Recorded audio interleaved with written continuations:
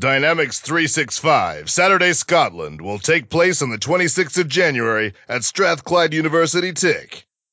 This could not be possible without our sponsors, Red Spire, Ebex, Incremental Group, and Cognitive Group. See you there. Welcome to episode 3 of whatever we're going. I don't know what we're calling this. What are we calling this, Ian? I don't actually know at the moment, right? Stick your ideas on a postcard, send it in a Microsoft form or something, send it over to us, we'll see. Form, tweet, whatever we want to. If anyone hasn't recognised that voice, because this is like the first time it's actually turned up, it's myself, Mark, and we have Ian Connolly. Hi. So Ian's one of the co-hosts here, and he's finally turned up. I mean, I say turned up, he's wearing the same top as he was yesterday, so I don't know how much effort he's actually put into today.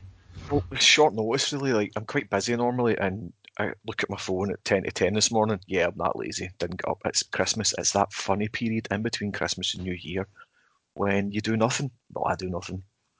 So yeah, I'm wearing the same jumper because it was last minute, and I just really thought I have to get dressed for this because Mark likes to do it on video. Yes, I like video because I can see who's the way to talk, and I'm thinking Ian's kind of going for the whole news reporter look. Are we going for that? Exactly. Yeah, this is very much Anchorman element. If I stand up and walk away, yeah, I'm wearing yesterday's jumper, but it's questionable as to what else I'm wearing. I mean, you say Anchorman, I might rephrase that a little bit to something else that rhymes, but you know. So yeah, we'll let everybody figure that one out. Yes. Oh, the banter's flowing already. So, for anyone who doesn't know Ian, I mean, you've probably seen him online shouting, rubbing his beard, doing whatever he normally does. Do you want to tell everyone a little bit about yourself? Okay, so I've actually had the pleasure of knowing Mark for many years now. I know lots of people on the podcast. It's either we've met over the last year or haven't met, but I've known Mark since basically my introduction to CRM itself, from CRM 4. I worked for a partner who were the support desk for some place that Mark was working, and Julian was working there as well. I think Julian was slightly beforehand, but I helped go through a migration from CRM 4 to CRM 11 using dialogues for questionnaires for a call centre type environment. I'm actually getting hot flushes just thinking about that. I remember at that point in time actually like reading CRM 4 and 11 books, actually sitting down and reading the whole book. I'm like, I'm going to get into this CRM, I don't know what this is. Learned a lot about it. And I was also doing my CCNA at that point in time as well, so the Cisco Certified Network. Wait a minute, did I not give you a CRM book? Yeah, which I printed out and binded. No, I'm sure there was an actual physical book that I gave you as well. I'm pretty sure that somebody stole one. Or sorry, let me rephrase that. I'm pretty sure I stole that from somebody and then handed it on to you. Sorry, Julian. No, I don't think it was Julian. All right. I think it was somebody. So when I was at that place, I was the only CRM person at the time, and I moved sort of to sit with the data guys as they were learning it. And I'm sure it ended up on my desk. It was the ITIL book. Is that what it was? It was the big, massive ITIL folder. Oh, Jesus. Yeah. That's what that was. So, yeah, I'd done that as well. But so I ended up moving away from application support, CRM, service desk, everything for a little while, and done a networking support job for a big Scottish rollout of a networking for the government, basically, and decided I didn't really like working European shift patterns, so totally came back to CRM and been to a few different partners since then, just honed my skills all the way from 2011 on-prem, 13, 15 on-prem, on cloud, and I'm now in a position where I am contracting. Started contracting at the start of the year, working out for myself, which is good. It's definitely good working where I work at the moment. They are very bleeding edge and like to take on all the new technologies and look at all the new stuff. Like we're looking at some Cafe X stuff, which is pretty cool, really simple to roll out. Some Azure elements and looking at the different auditing that you can do within Azure and stuff like that. So just really try to continue learning on that as well. As Ben Vollmer once said, if you don't get version locked, you need to keep learning. Yes, you can't stay still because you end up in the past, and then all of a sudden you've got either 4 versions to upgrade, and it then goes from being a project to being a whole business what's the word for that business? It's like a big red flag. We're so out of date that we need to. Comes a risk. Yeah, business risk. We'll go with that. Yeah. I like that. Definitely does, because sometimes you end up in the point where a business can be so far backdated that they're on like 2011 on-prem and they want to go to D365 CE. Yeah. What's the best upgrade path? Obviously, it's going, as Microsoft would put it, set it on fire. Well, yeah, and that's what a lot of businesses end up doing, I think, in my experience, is either go through the rollouts of all the way up on-prem and then move to cloud, or they just start a whole new instance on cloud Yeah. and then move the data if they need Yeah. to, or can they leave the data? They take that as a business risk. So it's interesting, definitely a little bit challenging. Export the data and set it on fire.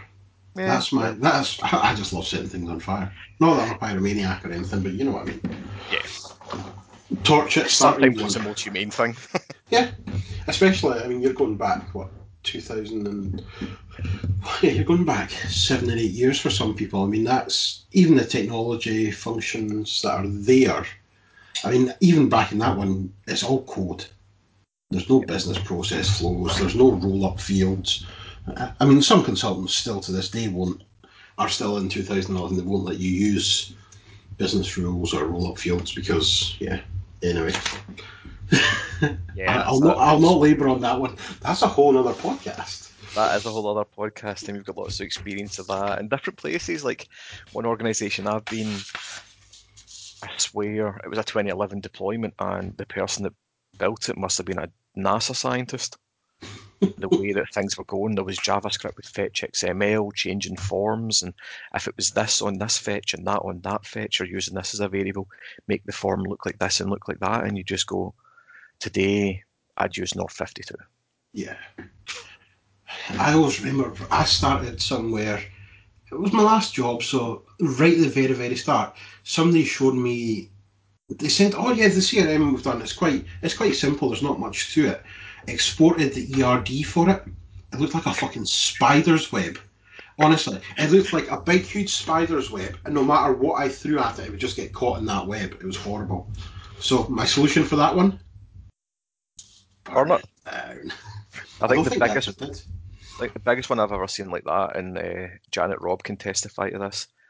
The place where I met Janet, they actually used, they exceeded the max amount of entities you could have on CRM, and had to start removing stuff to add new stuff. What is the maximum limit? I don't even remember at the moment. I would need to Google it. But it's. Is it around 300? Well, it depends because it's different on the new licenses, isn't it? It may be. But this is Some different licenses have different entity limits in that now as well. Yeah, that's how many you can access and stuff like that. But this is actual system restraints on how many you can build into the whole relationship database. Jeez. It was a crazy amount. That way, when you just think, why do you need that many? What is going on here? The thing is, half the time there was a business case for it. Yeah, there always has been. It's maybe one of these ones, and you find it quite often with it. Oh, let's just put CRM in for sales. Oh yeah, let's just do case management.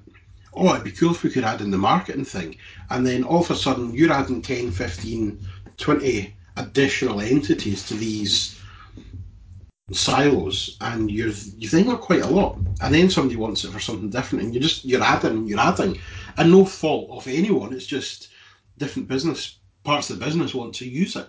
Which is good because it shows it's a decent platform. I don't know. For me, the fault there as well is that you don't employ a good BA to look at what you've got in the system to see how it can be reused, rather than building for Unit A, building 5 entities, and then Unit B want another 10 entities. But actually, they might only need 7 because 3 of them have already very similarly built within Unit A.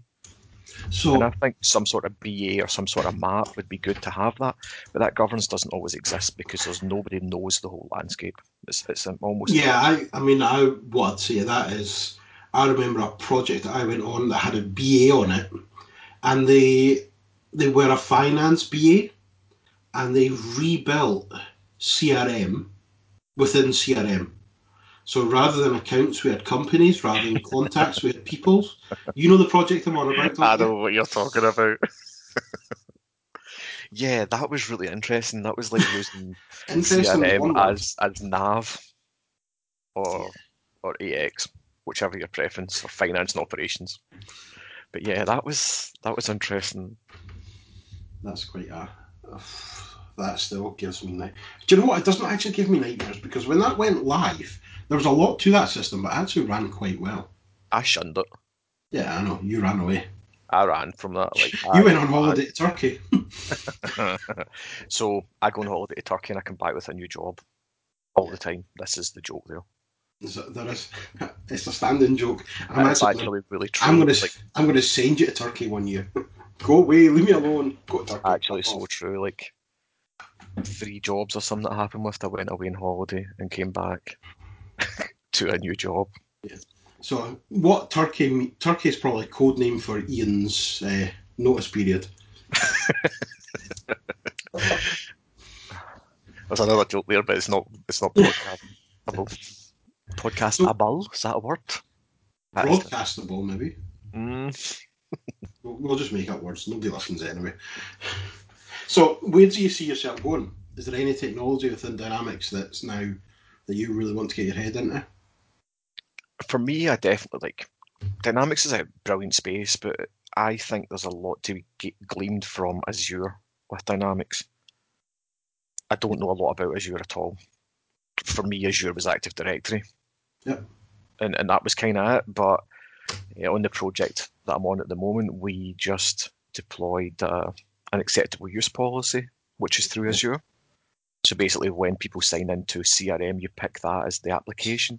Yep. They get given a notice to say, "Do you accept this?" And if they don't Okay. accept it, they don't get access.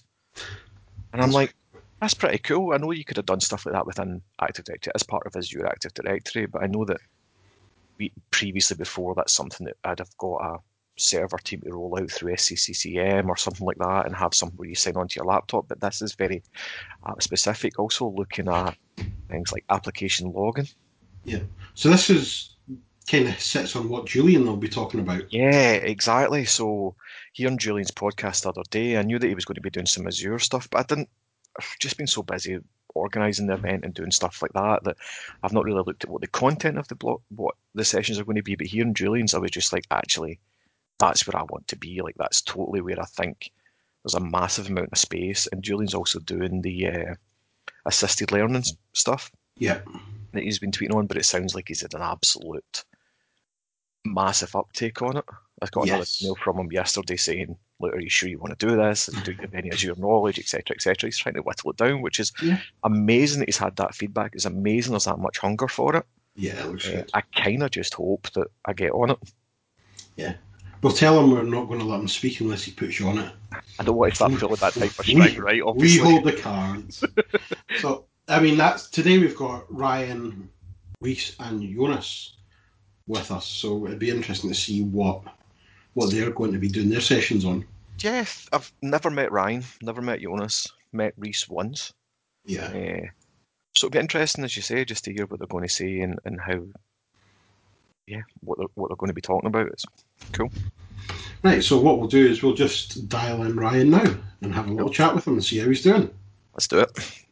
So back on the podcast, we have Ryan McLean, who will be presenting at our D365 Saturday in Scotland on the 26th of January. So over to yourself, Ryan. Who are you and what is your background? What's your story? So I'm Ryan McLean. My background, I've got a weird background. I actually studied law at undergrad at uni, and did a postgrad in international IT law. So obviously has a natural kind of synergy with Dynamics 365. But I just kind of stumbled into it. I got a job working for the university because I thought going to do 2 degrees there wasn't enough. And I was working in their intellectual property team at the time. That like And being a then professional student? yeah, I was really good. I was a student for like 10 years. It was amazing. But yeah, I like had to get a grown-up job at some point. So I got a job for the university and they had a CRM system that was like a research management system called KSS Tech Tracks, and it was horrendous. And they didn't really know what to do with it, but the commercial team needed to do something. I'm just a massive geek, so I was like, well, why don't we just fix this first? And so I did a bit of work with that, getting it in line with our sales process and trying to get things kind of working properly. And then on the back of that, my boss at that job got recruited by an oil company, and then he recruited me.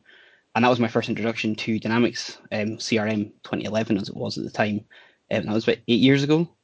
So I did that as a really small part of my job. I took it on because nobody else knew what they were doing with it. Nobody else was interested, and I was just really interested in kind of just anything. I'm a massive process geek. I hate like inefficient process. I'd rather spend like 2 weeks fixing an inefficient process so I don't have to do the same step 15 times over again. And so I just kind of got into that, taught myself through reading, loads of blogs, particularly community forums, things like that, and picked it up from there. And it's kind of snowballed into now being my full-time job with Hyman Robertson. So now managing the whole system for our 800 users. That's cool. It actually sounds like quite a. Everybody I've spoke to about in Dynamics and the people I've come across, they all have a similar story in the way of I fell into it. It wasn't what I set out in my life to do. The company had this CRM system and somebody had to learn it, so I was learning it. And that's one thing that I think is quite amazing in the community that we have actually is everybody has a similar story coming from different backgrounds. You don't just turn around. Yeah, there's no. Around and say I'm getting into CRM. It's like, oh, there's something not working. Let's fix it. Yeah, it always seems to be the. When you go, Ryan, sorry. Well, no, it's just like when I was in high school. I would never have known what CRM was. I still don't really know what CRM is. But it was never something that I had ever envisioned as being a career. It was just that we had rubbish systems, and it really annoyed me. And I hate people who just come into work and they just slog away for like 8 hours just doing the same old crap every day, because that's how it's always been done. And that's my most hated phrase. I just despise it. I'm just like, why do you do it that way? Well, that's how we've always done it. It's like, have you thought about doing it any other way whatsoever? And they're like, no. It's probably the biggest challenge, I think, as a consultant or anybody put in a CRM system. If you go into business, this is why we do it like this. Well, why don't you do it this way? Or have you ever thought of changing it? Well, what would Jean do then? Like, how would she do her job? How would she get her reports? See you later, we Jean. could automate it. We could do it. We could fix it. We could do it this way and give you a dashboard and give you an email, whatever. No. It's just the way it's been done. Yeah, and I think that's the thing that 8 years ago when I first started with CRM, I didn't know what the platform could do. I just knew it could do more. It's my dog going crazy because there's a dog walk past. Yeah, but yeah, I just thought like the platform can do so much more than what we're using it for, and we were paying a not insignificant fee. I worked for a fairly small oil services company, and while oil price was good at the time, so we had money to burn, we were still spending a lot of money on this system. And I thought, well, why don't we just see if we can do something different? We were using opportunities but not leads, and we were kind of using accounts and kind of using contacts, but we had like first name and last name and email address maybe, but no job titles or no phone numbers. We had no sales pipeline tracking, just nothing being used. And I was like, well, it'd be great if we could do this. And then as I got a bit more confident with it, I guess, I was like, well, why don't we see if we could maybe kind of push the sales pipeline a bit further, and we'll kind of introduce orders, and then we can start looking at our projects. So we introduced a new project entity and recorded at a very basic level what we were doing with projects. And I just got much more excited about it. And it came to the point where that was the most exciting part of my job. It was like the smallest part at the time, because I was doing like sales, I was doing project management, I was doing everything else. And there was just like, actually, this is just much more interesting. And I worked there for quite a few years, and then I got recruited by another company in the oil and gas industry to run their CRM system. And it just became this thing that I was just like, well, it was great to kind of get in and say, well, talk me through your job. Like, how do you do your job when you come in and start the day? What are your steps? 1, 2, 3, 4. How do you get to the end point? And it's really difficult conversation. It's still a difficult conversation to have with people, is to say, what do you do? And they talk through the system. They try and solutionize all the time. Yeah. And I'm not interested in the solution. I'll give you the solution. That's my job. Just talk me through your process. Like what are the outputs you're trying to get? And people go, oh, I want a report and I want this to be this color. And I'm like, no, like that's not what we're trying to get to. What I'm trying to say is, what outputs are you looking for? And then what inputs have you got? Well, we'll develop the system that brings those together. Yeah. If I was to sit with you for the day, tell me what you do during the day and why you do it. Yeah, and it's absolutely that, and it's just like getting down to that level of detail. So part of my background is I'm a trained ISO 9001 auditor, and so what would you do? I've done loads of weird, I've done some really weird jobs. I used to be a DJ as well, I've done lots of weird and interesting stuff. After party sorted. Yeah, but I think a lot of it was like, with ISO 9001, like I'm a huge process geek. I like Visio flowcharts, so I like to say like, what's the start, what are the middle points? What's the end point? What are the branches that come off there? What are the loops that we need to consider? Start really getting into the detail. But it's if you just, what's the start, middle, and end, and then we can break down the detail. And I think trying to get that conversation with people. What I find frustrating is like I don't know. I'm really bad at delegating responsibility to people, and so I just want to do every part of the job, and that's the advantage I've got. I don't work for a partner. I guess unlike a lot of the speakers that we have, I'm an internal kind of CRM guy, consultant, whatever, in the company. So I just work within the company, which means I can be my own BA, I can be my own solution architect, I can be my own consultant, and so which is good, but also not It's a that single great. point of failure as well at the same it's time, enough. isn't it? It just has that little bit of rope to hang yourself with. It's all good. Yeah, quite a big noose at the moment. But it's, and we do have BAs, but it's like if they don't understand the platform and they don't understand what I'm looking for, it can be really difficult. And so it's just trying to get to that point where I'm like, well, actually, like let's just like make it simple for ourselves. And so I've been doing the current job that I've been in for like 18 months, and we've done a huge amount over the time. But I can see like my roadmap of where I want to go, and it's just like taking up walls of space now. See, I'm 100% a Visio geek as well. Anything, I mean, Ian, you'll know me with my Visios. I will randomly send Ian a Visio at 3 o'clock in the morning. Like, does this make sense to you? I have no background on it. I have no idea what it is he's doing because me and Mark have worked together for years, but presently we don't work together. So I'll get a Visio of a diagram, no backstory, and have to relay to him what I think it means, so that he knows fine well the people who are working on it know what it means. Yeah, I mean, the way that I normally do it is if you can, how do I put this politely? If an idiot can understand it, we use Ian as the example, then a customer will understand it. Yes. I told you it's like it.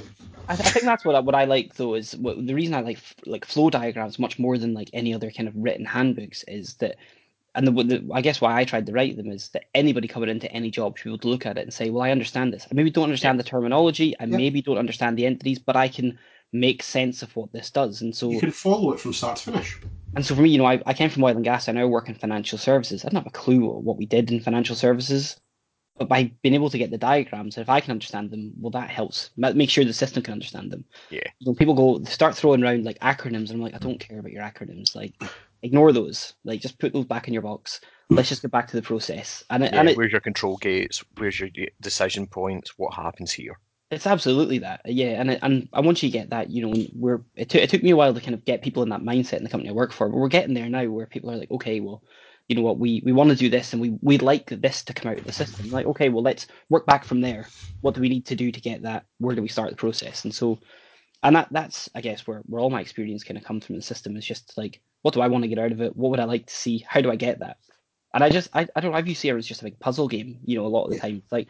It's like, the customers ask me for this, or for me, it's my end users said, I want to do this. And I'm like, well, right now, I have no idea how we get that. But let me go away and work on this jigsaw, and I'll see what pieces I can throw in, and we'll get something out at the end. Oh, I want to make myself an entity dartboard with entities on it. What entity are we going to use today? Boom. So, right, I've got a question. Seeing as you've listened to your background there, you're a law graduate, and then you went into IT law. Yeah. 2018, how much did you love GDPR? Do you know what? I like a lot. I had a bit of a love-hate relationship with it. I love the whole concept behind GDPR. I think it's good that we're making people aware of what companies are doing with their data. As an end user, I find it so frustrating now that every single website I go on has about 15 pop-ups being like, oh, we're going to do this for your data. Click here to track cookies. Do this, do that. We're going to sell your data anyway. But I think where it was really good for me in the company that I work in is it forced them to kind of to face up to the challenges we have around our data and to think what we were doing with it. So at that point, we had data across multiple file systems, some in file share, some in like shared drive, some in Outlook inboxes, some here, some there. And they're like, oh, what we need is a centralized system. And I was like, oh, hi guys, I'm here. We have CRM. Why don't we use that? And they're kind of getting there. So we have like multiple practices and we're a partnership, and which is really great. But the thing with the partnership is when equity partners who own the business, if one of them says do something and the other says I'm going to do it a different way, they own the business. They just decide what they want to do. But they're all kind of getting on board with that now. They're saying, well, actually, we need to have a central system with that, and we need to make sure that all of our data is in one place. So when we do get these subject access requests, particularly for us, we handle pensions, we handle personal data anyway. So we need to make sure that we have absolute control over it. And it's not to say we didn't have control before. I think it was just like we had different controls in different areas. So I think what GDPR has done for us as a business, and I'm sure for many other businesses, has made them think, well, how do we get that in an easy to manage place? And so that's what's led to a lot of work for me, which has been great. So what's your take on the difference of GDPR and the Data Protection Act of 1998? Because surely, like to some extent, GDPR is just heightened that already existed. I think that's the thing. Like a lot of companies went through this whole panic about GDPR. Like, oh my God, and it's like, Yeah. nothing's really changed. It's just the penalties are a bit higher. Yep. But actually, even if you look at like the Data Protection Act and the EU privacy regulations that were there, the maximum fine had never been issued. So like it's unlikely that the maximum fine of like was it 20 million or 4% of your turnover, whichever. 4%. 4% of your turnover before. Yeah. Before it's deductions. so unlikely that that's ever going to be enforced unless a company has like broken like the law so many times. They're just like, you know what, we're just going to put you out of business. Like that's the only option here. Yeah. And I think 4% could be somebody's margin. It could be, and I think that's, but I think it's necessary. If you look at like the whole stuff that was going on with like Facebook and Cambridge Analytica and and Amazon and Google and everything else, and the amount of data they have access to now, well, it's good that somebody and the EU is taking control of that and saying, well, you know what, we need to empower people to have control over their data until Brexit. And then we're out with the EU anyway, but that's a different story. Let's not get into that conversation. Yeah. I think that's not a CRM podcast. Nope, not at all, especially not with Mark and his opinionated views on it, but that is a totally different kettle of fish. Did you use GDPR to fling in any other changes you wanted? I know a lot of companies did. Well, yeah, sort of. So one of our biggest issues that we've had as a company is we had an integration between CRM and SharePoint, but it was custom built, custom code.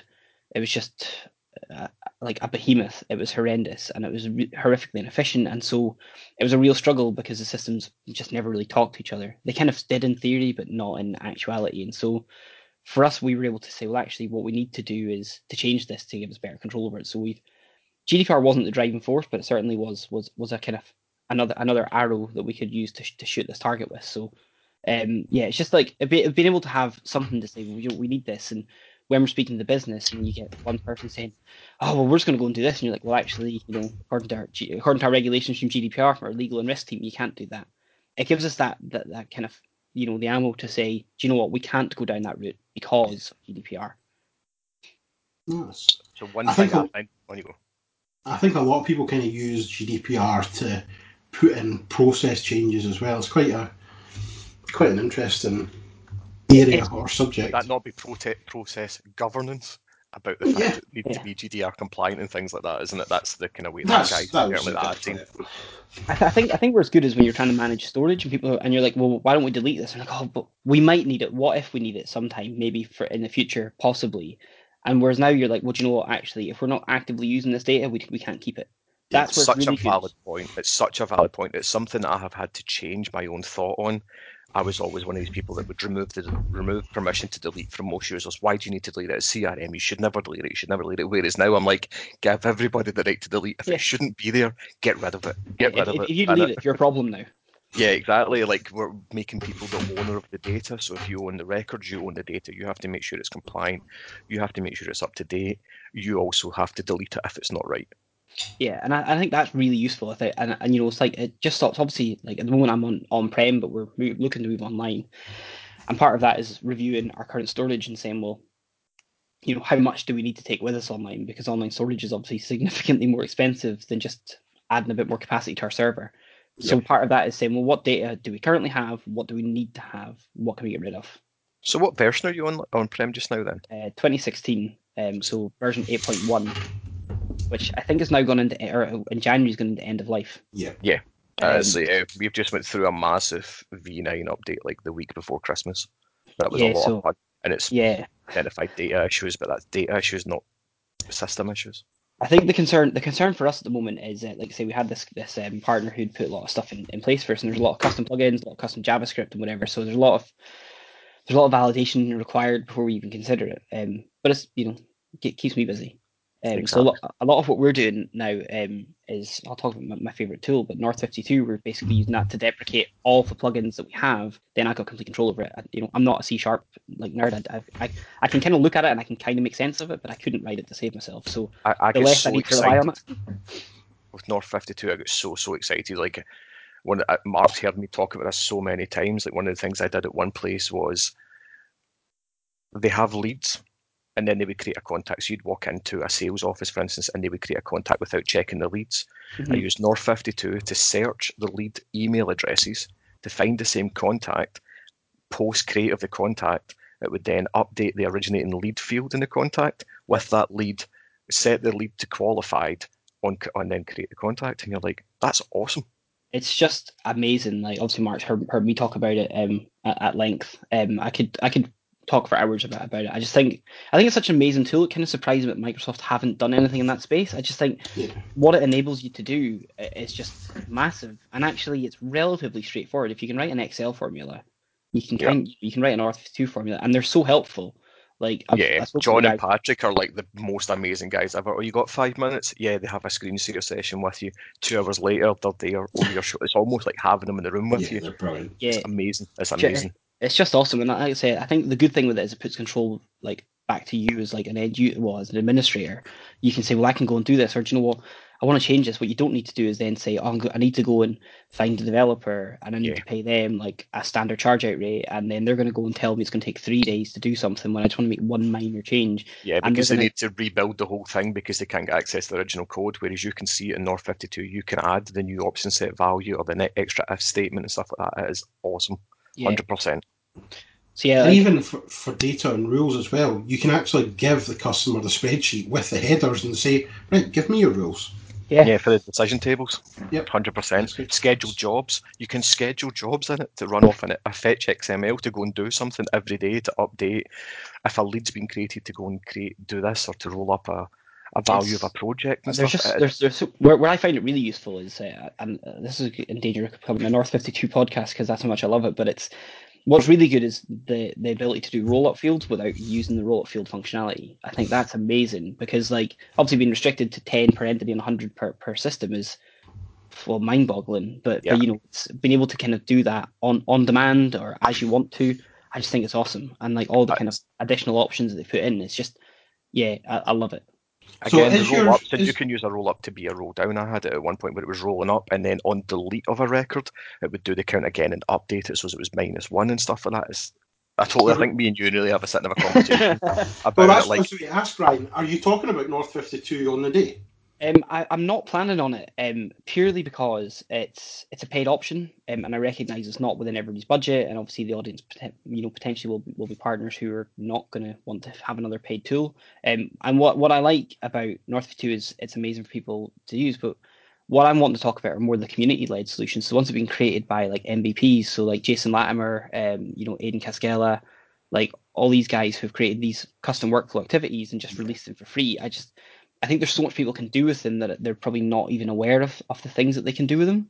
Yeah, I've just picked up one. I was using the Ultimate Workflow. Andrei Butenko's one. Yeah. And it was for, I can't even remember what it was for now. I think I was doing calculations and forcing roll-ups. Yeah.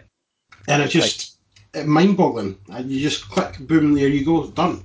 Put your fetch in if you want as well, and you can go. I think one of the first times I used the workflow one was for emailing a team. Yeah. Like the fact that you can't email a team from Microsoft is crazy. Like when you actually look at it, you can't email the team, whereas that workflow goes and gets the individual users of the team and sticks them all in the to field. Like that's almost seems genius. That's actually one of the ones I'll be using in one of the kind of parts of my session is to talk about emailing a team, because that's one of the things that we do. I generally don't recommend emailing out internally anyway. That's what I try and tell my users. I think email is such a lazy form of communication. And just because I send an email out doesn't mean anything's going to be done about it. It's just going to add clutter to their inbox. And if anything, like me, any annoying emails come in, they'll set a rule, pop it into another folder and forget about it. Agreed. And they'll just have this folder with 1,500 unread emails in it. So like anytime a user's like, oh, we need to send an email out, you're like, well, there's alternative ways of communicating. I say that, I'm also going to recommend, here's how you could email if you wanted to. Don't do it, but if you want to do, here's how. Yeah. It's like that O.J. Simpson book, I didn't kill my wife, but if I did, here's how I would do it. I mean... exactly that.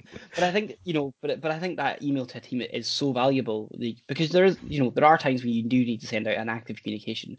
I recognise that not everybody's like me and logs into CRM first thing they do, when they come into work. I think they should, but they don't all come in to do it. So being able to say, you know what, we're going to send out an email once a week or once a fortnight or whatever it is, with some high value communication, rather than here's something happened, here's this thing that happened. That to me, that's pointless. Create a dashboard with your latest notifications, or Brusithal's got like the push notifications that I've seen at the 365 Notify. Yep. Those kind of things can be really useful to send communication to people without it relying on clutter in their inbox. People have so many emails coming in their inboxes that I don't want to add clutter to that unless I absolutely have to. So that's what I'm trying to talk about, is how we can use these custom workflow activities to really expand that workflow engine. And when you speak to people about about kind of workflows, they're like, oh, but the Power Platform and Flow and Power Apps, which is amazing. It's not quite there yet, though. I think Flow's amazing, but not everybody's online. Not everybody's on the latest version. Not everybody's really that comfortable with it. Plus, you're limited in flows and whatever else. The workflow engine's there. There's so much opportunity for it. It's so mature now that actually you can do a lot with it. And so before you try and get yourself familiar with Flow and trying to write, because flows can be really temperamental as well. So I think what I want to do is say, while you're still using workflows, here's things you can do. So do you have a title for your session? So I called it Workflow Booster Packs. Yes. Because I don't know, everybody likes a booster pack. If you ever play trading card games, it's value add, isn't it? It's always a free value add. Yeah, and I think it's just that, saying, well, actually, you know what? There are these booster packs out there, for want of a better phrase. It sounds better than saying custom workflow activities. I think that starts to kind of get a bit too techy for people. I'm saying, you know what? Cody.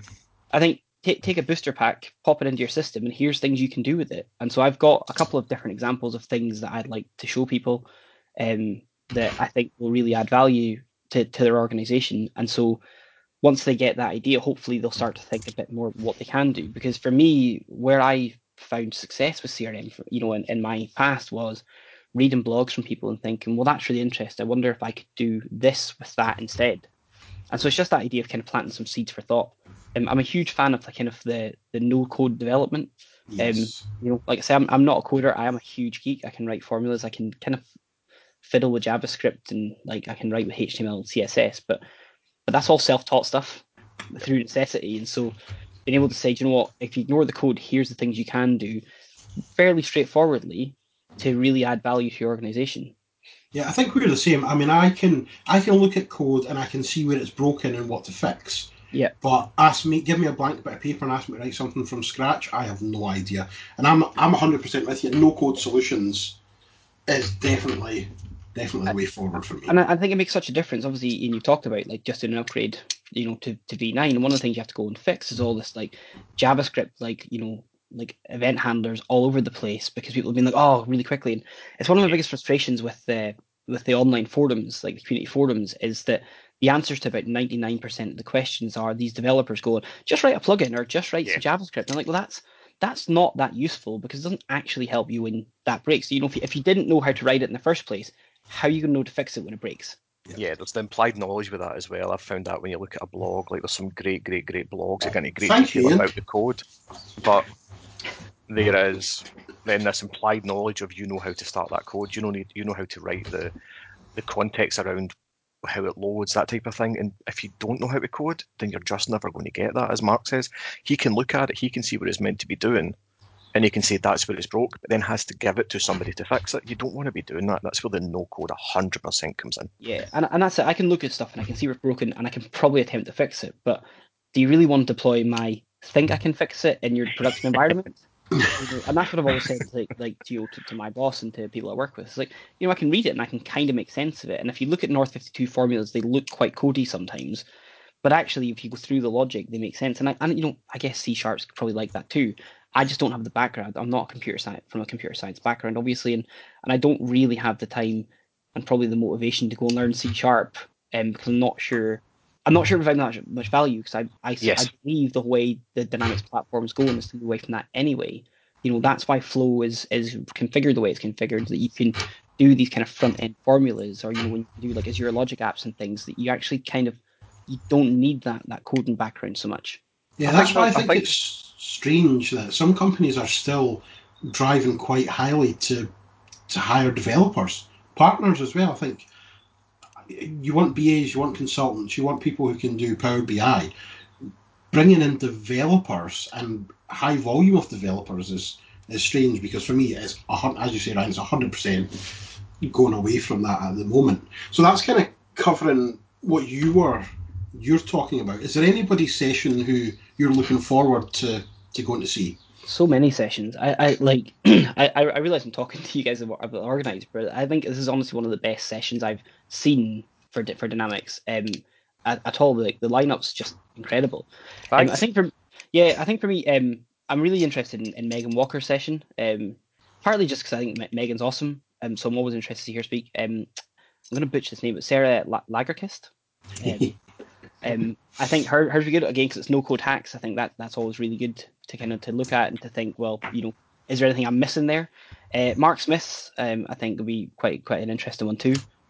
But generally, I think what I'm struggling to do is to work out where I'm going to go on the day, because there's so many sessions. So hopefully I'll be recorded and I can all go and see it afterwards. But yeah, I think it'll just be such a good session, and I think there's just so many really exciting ones to see. And this is your first speaking engagement, isn't it? It is, yeah. No pressure then at all, Ryan. None whatsoever. We're not all going to be standing pointing at you. Don't worry. I like that knowing that you put me first up on the day as well. Yeah. Like that's really nice. After the keynote, it's like straight into the first guy. But that's more. To be fair, I done that more to help you out, so that you're not lingering on the day thinking, "Oh, that was an awesome session." And let's be honest, you don't at that point. If you're first up, you don't have to be better than the person in front of you, because there wasn't anyone. Yeah, no. To be honest, I'm not that bothered. I am I know what I'm talking about. I'm fairly confident in my ability to kind of convey that. So I think it'll be good. Hopefully, people turn up to it. There are competing sessions. I can't remember who's lined up against me at the moment, but don't worry about it. Just focus on your own. But you know what? But I like for me, it's like I don't know. Part of the excitement is just getting the opportunity to write that down and to share that knowledge and to see. Hopefully, if it helps one person in the room, then I feel like I've done my job. My favourite quote. That is 100% my favourite quote. If somebody takes one thing out of it, it's worth the whole event. Yep. Just to give that person one bit of knowledge. So on that note, Ryan, where can we find you online? Where are you? I've got my own website, which is just ryannipper.com. So NIPPER. There's a whole history behind the name. Let's go for it then. You've got another minute. Yeah. So my dad was quite a small man. When he did his apprenticeship, he was a mechanical fitter. Everybody called him the wee nipper, and it's just kind of stuck ever since. So it's been passed down from him to me because I'm quite a small man too. And so I've kind of stuck with it. So yeah, ryannipper.com, or on Twitter, really_Ryan. Or just on LinkedIn. You can probably find me too. So fortunately, I've got quite a lot of connections, so I'm connected to quite a lot of people now on LinkedIn. So it's usually fairly easy to find me if you're looking for me. So here's me hoping there was a story about you being a fast little winger that was... I like to believe I was. I was fast. I was useless at football though. Wow. I've just got terrible hand-eye coordination at the best times, and in my head, I can see exactly how the play goes. It's like nip down the wing like Ryan Giggs, cross it in, Sonny in the box to meet it. What actually happens is I hook it off into the stand somewhere, and fall over or miss the football completely. Yeah. So yeah, I love playing football. I am absolutely terrible at it. No, it disappointed me a little, but we'll go the original story with your dad and handing down the name. That's fine. That's awesome. Well, thank you very much, Ryan. I can't wait to meet up with you again on the day. Yeah, it'd be good. Thanks very much, guys. Awesome. Cheers. Thank you. Cheers. No, that was good to catch up Ryan and listen to all his North 52 chat that he had. So we've now got Rhys Campbell. How are we doing, Rhys? Great, thanks. So the first thing to notice here is I obviously thought Rhys is kind of Edinburgh based. I was expecting Rhys to be from Edinburgh, and you'll tell from the accent he's not. So give us a wee bit about you. What's your background? Where are you from? How did you get into Dynamics? So there's a few questions in there. Starting from where I'm from, born in South Africa. Came over from South Africa to Scotland when I was 8. Mom's South African, dad's Scottish, hence why we came to Scotland. And actually grew up in a little town called Aberfeldy, middle of Scotland, and couldn't wait to get out of there. Terrible. So that's shocking. So for everyone else, Aberfeldy is maybe 10, 15 miles away from me. It's not that bad, really. But he heard you were there and wanted to leave. Pretty much, aye. There's only one person in Dynamics in this 25-mile radius. That's true. I had to grow my circle. So no, I escaped to Edinburgh when uni came around, and so that's kind of where I've stayed. I've fallen in love with Edinburgh, been in the area ever since. So been in this neck of the woods for about 16 years now. And as far as Dynamics is concerned, I kind of fell into it. I started a job in IT, it would have been 8 years ago now. And I was actually administering a Dynamics platform. So I was actually working with a company that was using it for their sales and their customer service, and I was administering it and getting data out of it. So I think it's one of the things I credit my customer-facing side of Dynamics to, because I've used it. I've used it in anger, and so I know how frustrating it can be to actually use. And therefore, I also know how powerful it can actually be as well, because I've had both sides. So it's one of the things I tend to with developers. I get really frustrated when they don't think about how the user is actually going to use it, because most developers don't actually use the system. See, this is where I think there's a little bit of a difference, and I don't mean to be disrespectful to developers at all, but I feel you've got developers and you've got coders. A developer will develop the solution and they will think about it. A coder will just do what you've asked them to do. And I think nowadays you need to have a developer who is also almost a BA, because you don't want to do this part of the system because you'll not be able to use this, or the knock-on effects are going to be this, whereas a coder will be, no props, pal, on you go. Yep. Yeah. I mean, that's it. The platform is so extensible. You can make it do anything you want, but the question is, should you be doing that? And that's, you're right. There's a definite distinction between the two, and you're absolutely right. People need to be asking questions. Not too many. It's still good to at least have a bit of gumption to go off and do something as you need to do, as in solve the problems that are there. Yeah. But you still need to know when to ask the question of, well, how's the user going to use this? And should they be using it like that? Is there a better way to do that? What are my options? Yeah, especially even now with obviously we've got what we're calling it now is the modern interface. Classic interface. No, that's the old one that we're not allowed to talk Classic, about. then there's the UUI. Okay. No, the new UI is called the modern interface, I believe. It is this week anyway. By the time next week this podcast goes out, it may not Yeah, be. true. Fair enough. It's been through at least 3 incarnations so far. So, with your dev hat on, do you think about user experience? All the time. It bugs me if you don't at least have a thought of it. If you're building an admin function, you've got to think, how's that admin going to use it? And that generally should be leading you down the question of, well, have we even set anything up for an admin? As in, is there a security role for an admin? How do they actually use the system? Because you don't want everyone to be sysadmins. That's the other thing. That's one of my other bugbears. Every developer will always be sysadmin, and they've built their solution, and then they go and put it off to the tester, and the tester is testing as a user. So, and it falls over, no permissions to this entity straight away. Yeah, exactly. So when you class yourself as a developer, do you code? Do you do anything code like that, or are you out the box? So my job title currently is CRM technical consultant. I've moved more towards development again. So I do it all over the place. As I say, I started off in admin and working with the system. So out of the box at the time was the only way I could do things.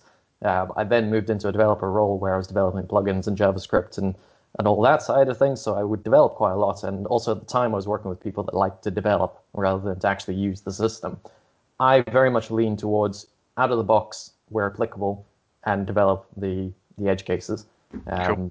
depending on what it is. So, for instance, something I worked on quite recently was a pricing system. So within CRM, you've got your standard sales opportunity pipeline, and there's actually a taxing engine in there. So there's actually a way to build tax calculations into the system.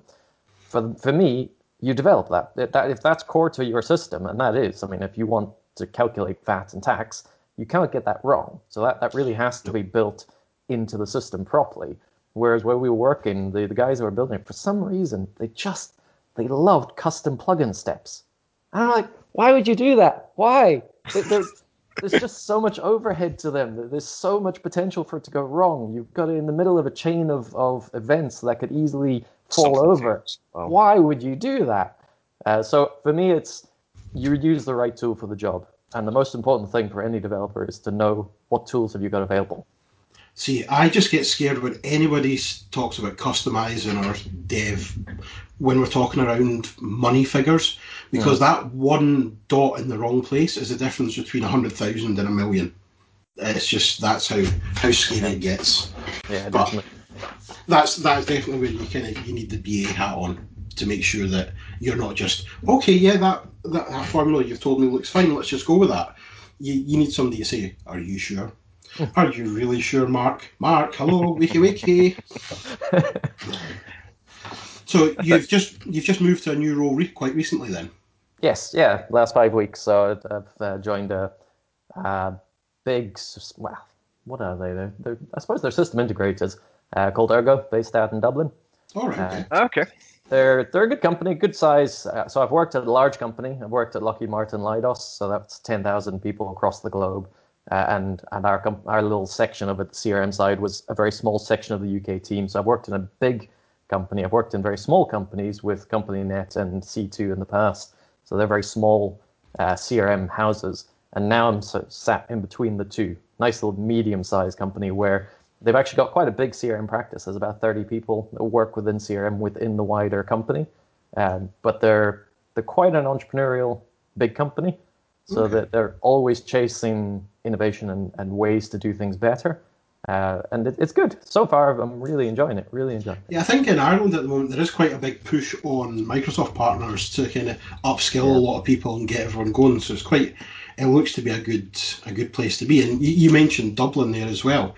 Mm-hmm. What we were going to ask you is, have we ever met before?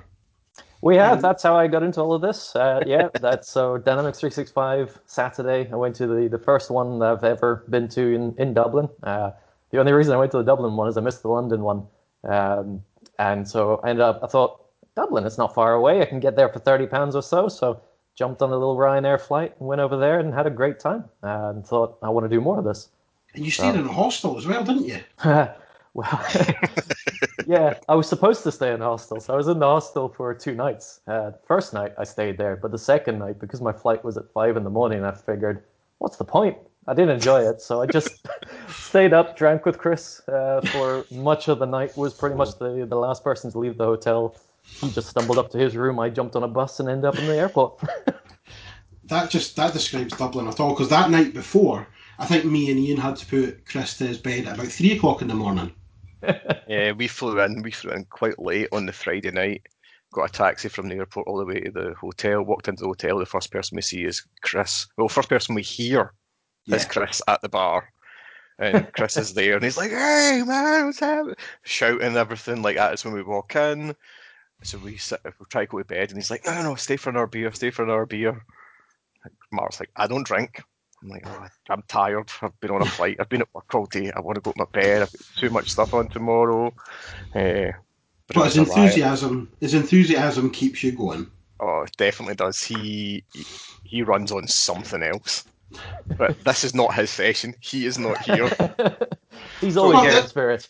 There is the Dublin, and there's also the South African link as well. So, there is actually, yeah. Mm-hmm. I mean, I was just thinking there. So we have, now that we know this, so we've got Reese, Chris, Kyle, and Bruce Nicholson as well. So there's 4 South African ones. Yeah. The South Africans get around. They really do. You know, they don't want to stay in their own country, so they escape. And there's probably somebody else I've missed off that list as well. Yeah, there'll be somebody else with some sort of heritage to it and stuff like that who has actually changed their accent rather than everybody else who keeps their accent. They'll leave the country but keep the accent. Yeah, that's the weird or a thing hybrid about my form accent. of it. Yeah, exactly. I don't even know where my accent comes from. Having grown up mostly in Scotland, I've never picked up any of that. I'll say the words, but I won't say them in any sort of Scottish form. See, when I spoke to you in Dublin, I didn't pick up the accent at all. Yeah, that's it. I mean, and so many people mistake it for Canadian or sometimes Irish, strangely. I'll hands up and go Canadian, 100%. Like, I was talking to Mark about this. I was like, I think he's Canadian. His accents definitely sound like a bit more Canadian. It's like the Aboot type thing on here, it's almost. But it's not. I was like, it's such a strange... I don't know where it's from. So, yeah. Obviously, as everybody's gathered, we met in Dublin. And at the point, we had been chatting a bit on LinkedIn and things like that. And Reese came pounding across the foyer of Microsoft to me and was like, "Hi, I'm Reese." And I'm like, "Who is this guy? What's happened here?" So that's how we ended up getting this chat, and it's all snowballed from there, isn't it? Yeah, that's the only way to do it. You just got to go over and say hi. Yeah, 100%. And And that's what we're after. We're after the whole community spirit. We want everyone to. Two things I want people to take away. I want somebody to learn one thing new, and I want somebody to meet somebody new that they wouldn't necessarily meet. And if that happens, the event's been an overwhelming success. Yeah, That's no, for me. And I mean, what you need to do is you need to remember the people you speak to, because I'm a nightmare for forgetting who I spoke to and who people are. like taking photos, taking pictures of ID cards. Don't be offended if somebody comes up and says, "Can I take a picture of this? Can I get you on LinkedIn?" Like that's definitely for me the best way to do anything like that, because I'm the same. It's so busy, so many people on the day. Yeah. So I mean, I've been to a few different sort of events in the past for just various sort of techie type things, but that was the first sort of CRM one that I've been to. Was the Dynamics 365, and it was a great event. There was loads of people, and the Dublin one had loads of great talks. But I met lots of people through that day that I will meet again, and I'll look at them and go, I know him. I was speaking to him.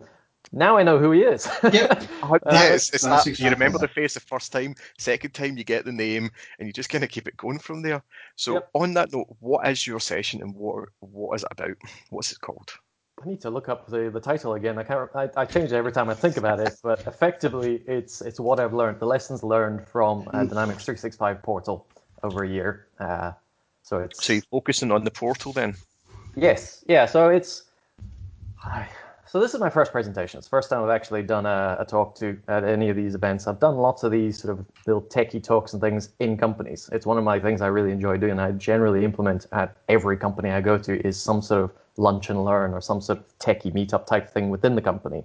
Cool. So I've done lots of rambling talks. So this is the first one I've done as an actual presentation in front of lots of people I don't know at all. So it's a bit terrifying, only a little bit. Oh no, I don't think it's that bad.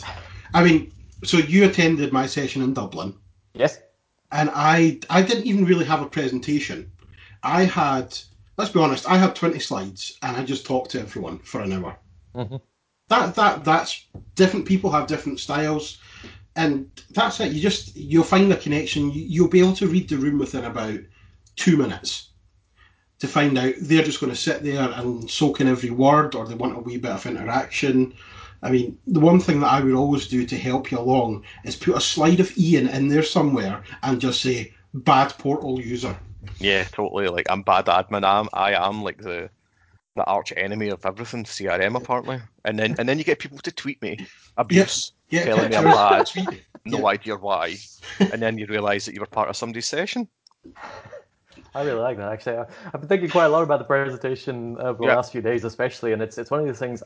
It's a weird nervous excitement I've got right now because I'm a little bit nervous at standing up, but I think that'll be fine. As soon as I stand up and I start talking, I know it'll be fine.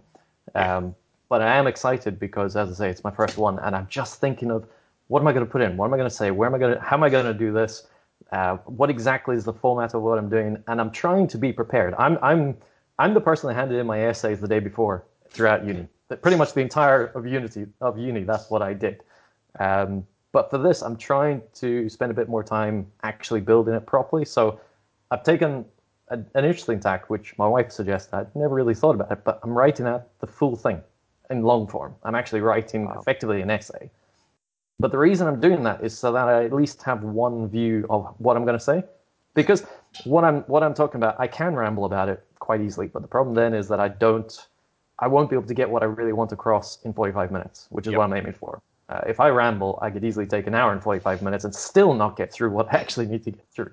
So I'm writing out long form, trying to, basically, I'm just blurting out as if I was speaking it at that moment, I'm typing it.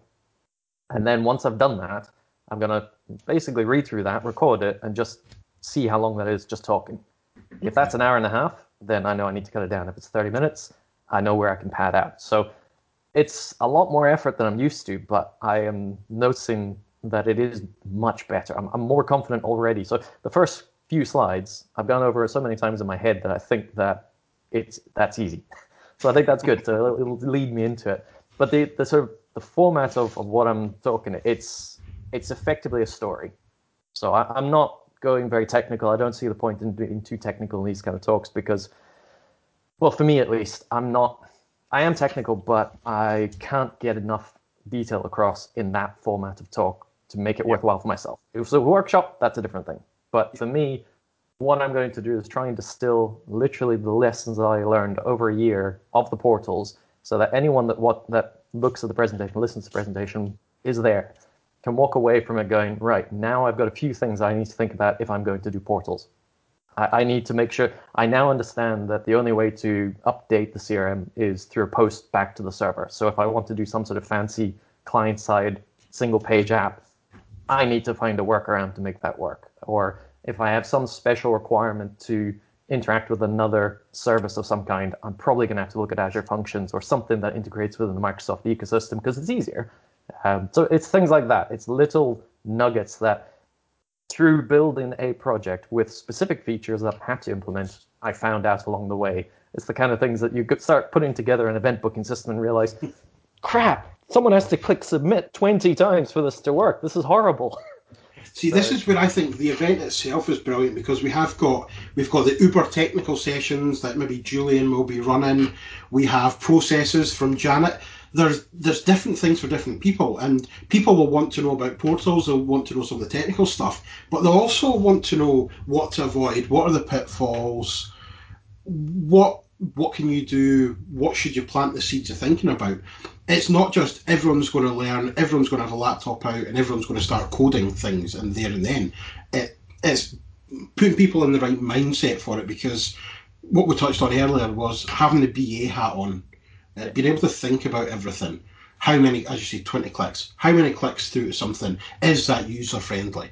If you've gone through projects and have that experience, that's invaluable to you as a person. And if you can bring that out to 50, 60 people, however many people are watching you, not that I'm putting any pressure on you for your first talk. It's brilliant. It's fantastic. It's different products, it's different types of presentations, and I just think that's brilliant, the different ways that we can do it, and especially the way that you're thinking of it. I've dabbled in portals in and out. Customer needs cases, they need to just surface basic things. Yeah. But I've never gone any further than that, because where I'm working at the moment, we have a dev team that we would pass that off to. So you might see me sneaking in at the back, having a wee listening into your one. Well, I'm exactly the same. Like where I am just now, they've built a complete custom portal because they didn't have CRM portals at the time. They had a DevOps team that went and built a complete custom portal that integrates back to the CRM. It does everything it needs to do for them, and that's great. But it doesn't give me time to look at portals. So something like that, as Mark says, where you get the nuggets of information, and you've said yourself, it's food for thought to go away and plant the seed, think about it, and see what happens, so that you don't go down the same pitfalls. Or if you do, you can identify much earlier that you're going down the pitfall of 50 clicks. That's exactly it, and it's as much as anything when it comes to any CRM project, I think it's a skill that every developer needs to build, is the knowledge. I mentioned earlier the idea of knowing the tools in your toolbox. If you know the tools in your toolbox and you know the benefits, the pros and cons of that tool, then it makes you a better developer, because you can say, right, so you want a system to be able to give your customers access to their cases and submit cases. Great, out of the box, Portals does that perfectly. I mean, there's no need to really even change it. Just put a bit of styling on it, you're good to go. It's free, go for it. Yep. But then when they start saying, right, okay, so we want to do that, but now what we want to do is we want to actually add in some extra stuff. So when they're going to submit that ticket of some sort of issue, we want it to use some artificial intelligence cognitive services to tell you that, oh, by the way, that here's a solution to that already. It's like, okay, that's a little harder. Portals doesn't do that, so we're going to have to. So it's knowing what the system does and what it doesn't do. And that's part of what I'm trying to get across in the presentation is, in the year that I've spent with this project and learning portals, this is literally from nothing. I didn't know anything about portals. So in a year, I personally, myself and one other guy who was actually the designer, implemented the entire website and portal for a customer. And that is their front-facing business. That's what they do. That's cool. So it is a very good system, as long as you know the issues and the pitfalls and what you need to do to work around them and how much work that is. So a big part of what I will go into is performance and what that means and what that doesn't mean. Because that's the one thing I'd say when it comes to portals, that's the thing that you need to consider more than anything else, because you have no control over it. It's a black box system. Microsoft hosts it. They have it in shared hosting. You have absolutely no control of what they do with it, where they put it, how they do anything with it. So you need to understand what that means. And Is so that context to the portal or to CRM, D365C, whatever you want to call it, or actually, both? both. A little bit of both. There is definitely, because the portal is based on Dynamics 365. So as a result, all of the data for the portal comes directly from Dynamics 365. If the platform is running slow for any reason, then the portal is going to be running slow. That's just the way it's built. So it's understanding that kind of thing. So I have a million questions already, and I don't want to do them in this podcast. So yeah, you're looking forward to that session already then? Honestly, I'm sitting here thinking a million questions. So does that mean like a workflow, or if you've got some custom workflow execution steps that are slowing down CRM because there's all these chains, that's going to impact portals? I didn't know that. Like, wow. So that is actually one of the parts. So the format of my talk is basically I'm going to go day by day of the problems that I've solved to implement the features that I'm implementing. So I'll introduce what the project was, what we needed to implement. So we needed a members directory, we needed an event booking system, we needed a public-facing website with over 4,000 pages. So those are the features that I'm implementing, and then I'll go basically day one. What the hell is a portal? Day two, Right. the history of the portal. Don't tell us your whole session, right? We need to Well, hold out on that. We need to tease people on this one, right? So that's the format. So it's a little bit of a story, but one of the things I do talk about is exactly what you just said there of the things that are impacting your CRM are going to impact the portal because the portal is based on the CRM. So you do have to. There's parts of what I was implementing I had to take that into consideration, and it's one of those things where if you were new to developing the portal, you might think, right, well, I'll just use that out-of-the-box entity and that process, and everything will be fine. And then you'll go down that route. So you'll start maybe working on it for 2 weeks, and then at the end of 2 weeks, you'll go, this just isn't work. I can't get it to work. I did that already. So the whole point of the presentation is to talk about those kind of dead ends I came across. So is there anybody, have you given yourself time to look at what we've published as the sessions so far, or you've just been so busy focused on your own session that you don't really know what's happening and you're just going to take the day as it comes? Do you know? Well, so I'm designated as the last session of the day, so I'm going to be spending the entire day thinking, right, what do I need to do? What do I need to do? That was funny. I want to take that into my presentation. So no, at this point, I haven't really looked at the schedule as such. I've looked at the other speakers because I know some of them, at least from having met them, and a few of you guys that have been chatting along the way.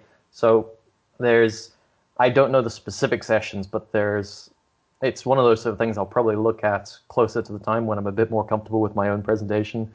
I know that is it Jonas Rapp? I don't know how to pronounce his name properly, but he's the XRM guy, right? He's the one, the XRM Toolbox guy. I'm intrigued to see that because I see his name everywhere. Yeah, he's got a few tools. Him and Tanguy. Yeah, so you're actually leading on to Jonas. He's the next person we're talking to today. Ah, okay. Well, I should sit in on the session. We will send your regards to him. But yeah, there's some awesome sessions, and what we always do as well is you have the people people on last so that people stay. So you're an advertisement. You're on last so that people say, I need to stay the whole day because Reese is talking at the end about portals. See? It's all about the marketing that you have to do for these things. Everyone thinks... I thought you were helping me. I thought you were just putting me on the last one so that everyone else has left already, so it's a smaller group. No one's leaving. Once you're in, we are locking the doors. Yeah. So, I've spoken the last...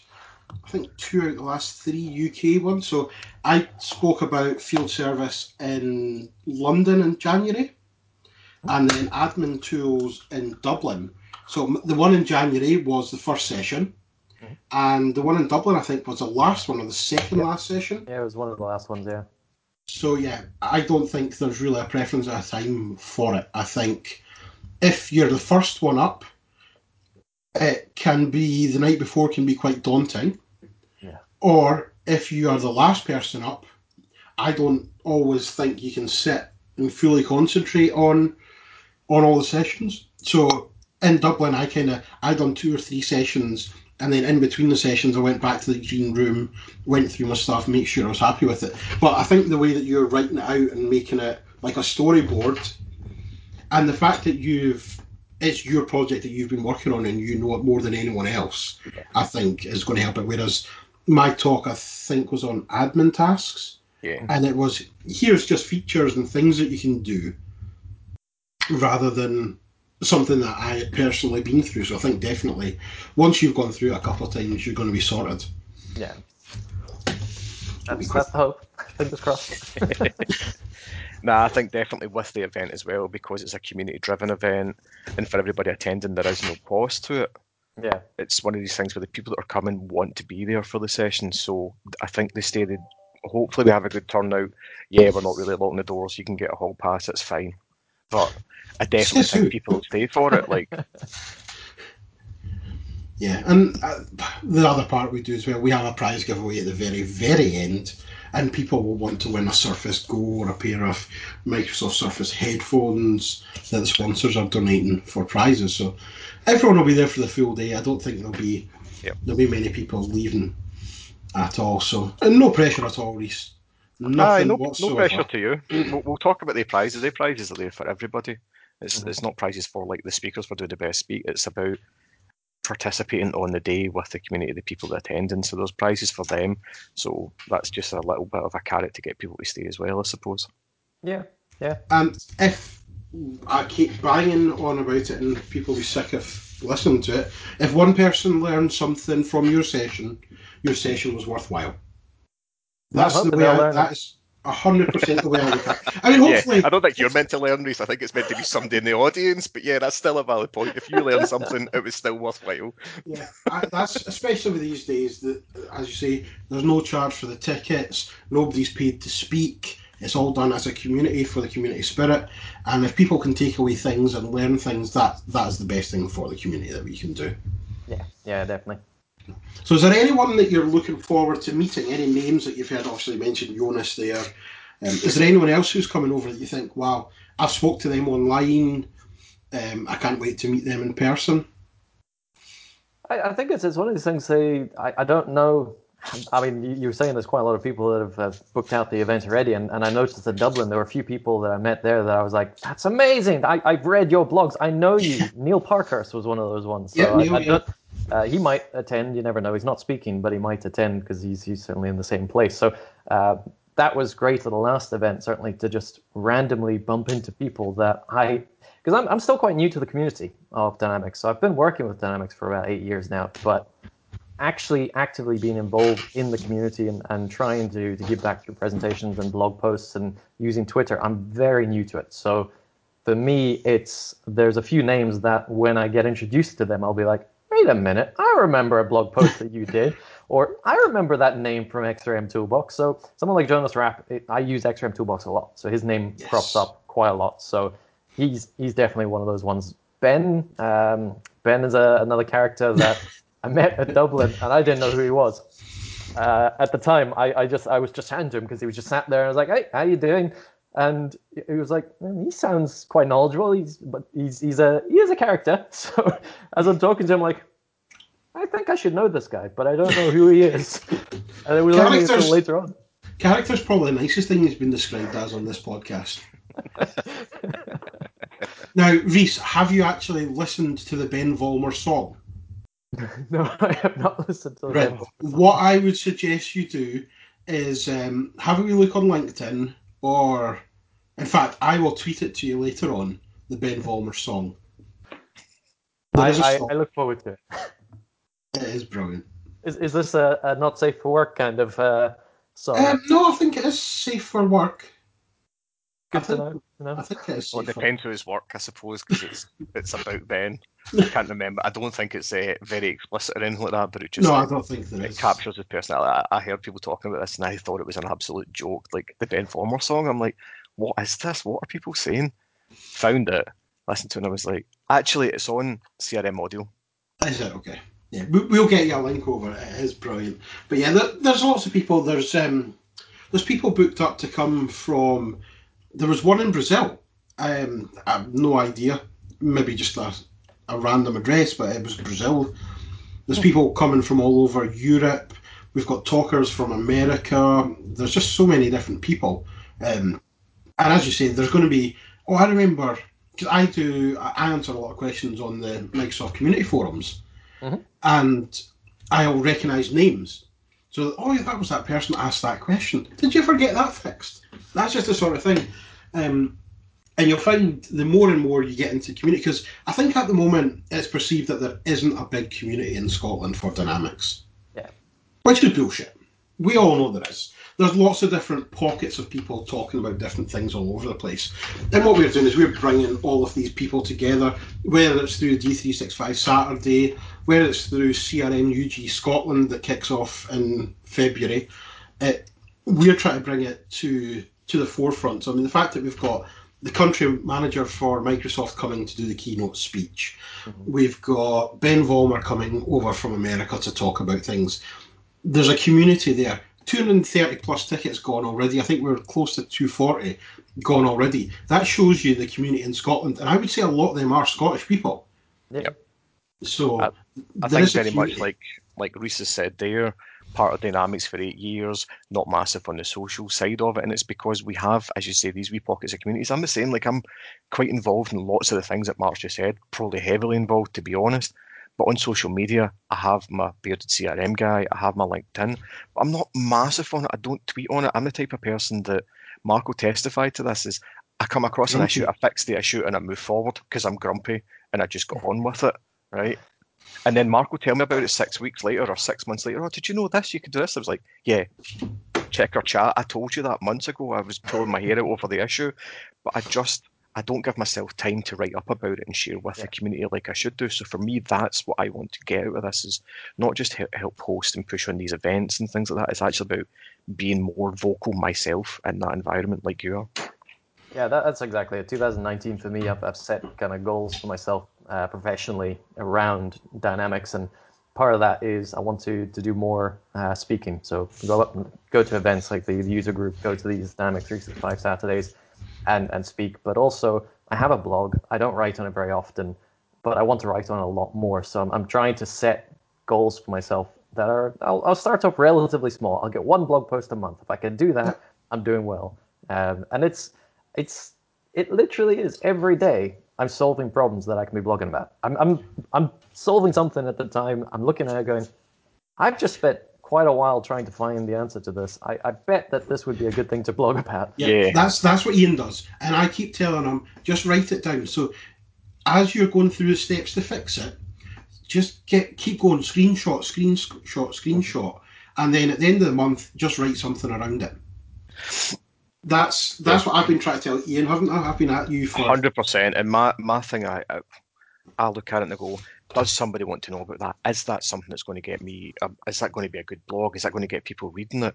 But actually, I think I need to flip my mindset on that so that I blog more. And I'm not blogging necessarily for you to pick it up. That's a happenstance of it. What I'm blogging for is that for when I next come across that issue again in 2 weeks' time or 6 weeks' time, I then go, I've written about this. Do you know how many times I do diary that? For me?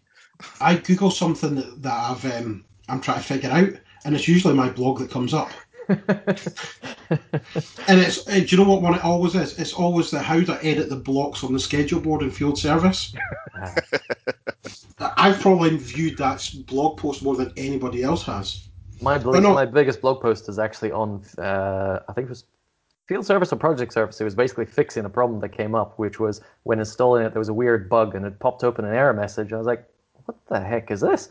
And I spent a little while trying to get to grips with it and realized that all it was... Activating the workfall? Yes. It was literally the workflow hadn't been activated. And the amount of people that have commented and read that particular blog post, because my blog post, my biggest thing that holds me back is, more than anything else, I want to write a really long post. I ramble when I talk, so when I write, it's exactly the same thing. So that's where the rambling Rhys comes from, then? It is, absolutely. It was actually an original blog idea that I had, where I'd be rambling Rhys, and what I would do is I'd either rant or rave about something, and there would be a ramble. So the rant would be an angry, what the hell's going on here? The rave would be, this is amazing, that everyone needs to do this, and then the rambling is just generally day-to-day, shooting the shit, so to speak. So that's where that idea kind of came from. Where can we find your blogs if we don't know you? Where can we find you online? Yeah, I'm all over the place. I need to work on amalgamating into one single place. But right now, the best place, exactly. The best place is xrmtechie.com. So that's my blog, xrmtechie. I figured that's a nice way to just sort of distill it down. But then, as you say, Rambling Rhys is what I've got on Twitter. But I like that because it's not specific to CRM. I don't use Twitter specifically for CRM. So for me, I just need to work out all these different personalities into one brand. But really, for CRM, xrmtechie.com is the place for me. It's an awesome one. It's also syndicated on D365 blog, so if you're subscribing to that, you will see Reese's name popping up whenever he does one. But no, some of your blogs, as you say, the field service one of the workflows, that's one that gets everyone. I've obviously read it, knew what he was talking about. Yeah, it's surprising how often you pick up somebody's blog, you've read it, and you think, oh, that was you that wrote that. Oh, right, okay.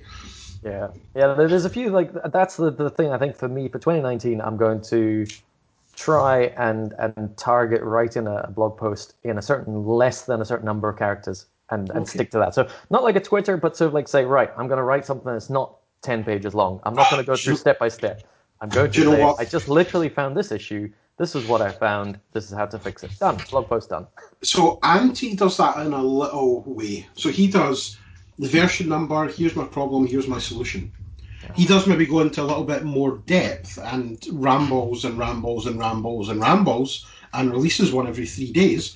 But I know exactly what you mean. I mean, there is the brilliant, you can get Twitter out in 180 characters, or there's the blog format. There isn't that little bit in the middle where you can just say, boom, here's what it is. And that's where I kind of, that's the space that I want. I want in there. I do write a lot of blogs. I'm actually not doing many blogs at all now, and it's all going down the YouTube route. Okay. Because that way I can point and click and show people what's happening. Yeah. And it doesn't have to be written out here, screenshot written out, but again, and it's not in the tiny little format of, this was a problem, boom, solved in 20 characters, because it was never solved in 20 characters. I googled the shit out of that until I found out how to fix it. So xrmtechie.com. .com, yeah. Perfect. And Rambling Reese on Twitter. That's the one.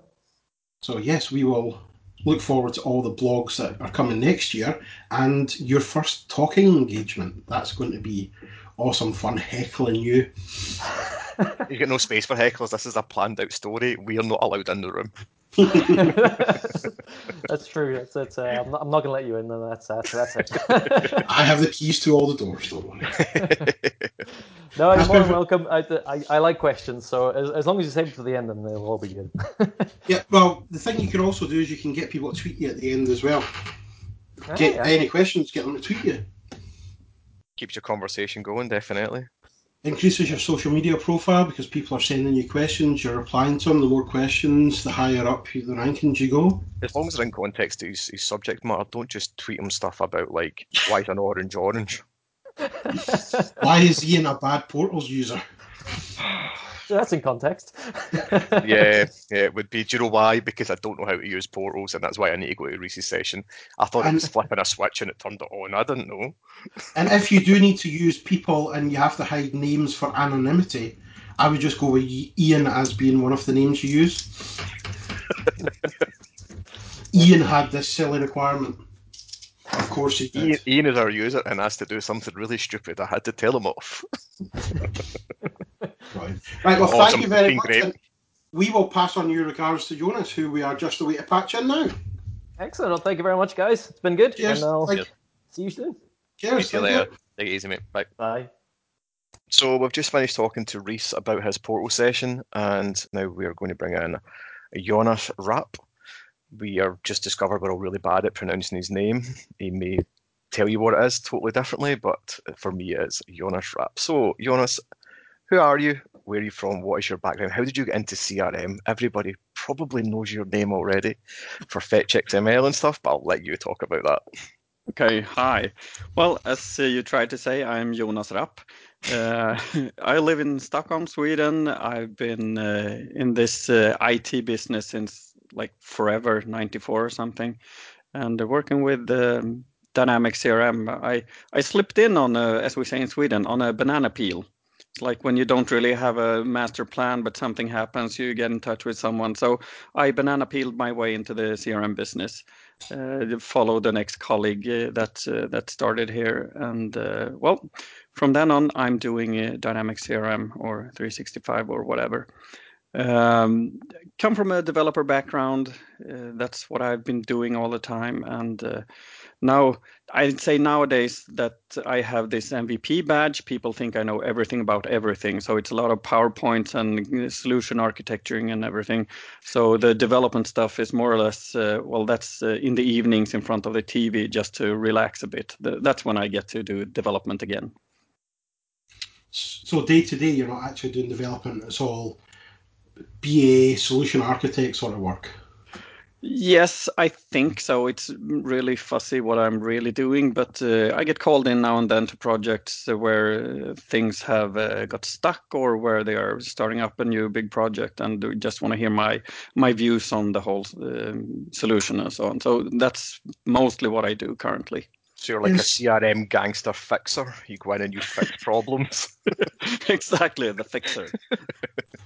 That's now going to be your name. Like, I think you should change your handle and everything, Jonas. Jonas Rapp, the fixer. Yes. And we can just put a wee gangster hat on him as well. Part of the Stockholm Mafia. I don't know if they exist. Caveat. And it's just Jonas and Sarah. Yep. The pair of them. So you said in '94 you've been in IT. Has it always been like, was it dev work before you got into CRM? Yeah, absolutely. Developer. I worked a lot of years used Borland Delphi, or I think they switched the company name after a couple of years, but I was doing development there and took some .NET 2.0 course somewhere, and that's where the banana peel started. They wanted someone who was fluent in C# and development and CRM, and I had no idea what CRM was. But developing, I've been doing all the time, and I mean, languages don't differ that much. It's just a semicolon here or a curly bracket there. Yeah, I mean, I don't think anyone generally goes out and says, I'm going to become a CRM consultant or I'm going to be a CRM dev. It's always, I accidentally clicked on a button that got me into CRM and now I'm a power user. And then all of a sudden you're in support, then you're a consultant, then you're a BA, and you're the CRM person. Absolutely. And all that within the space of a month. It's like I've gone to uni, I want to work in CRM, Dynamics, FinOps, anything like that. It's just, accidentally here we are.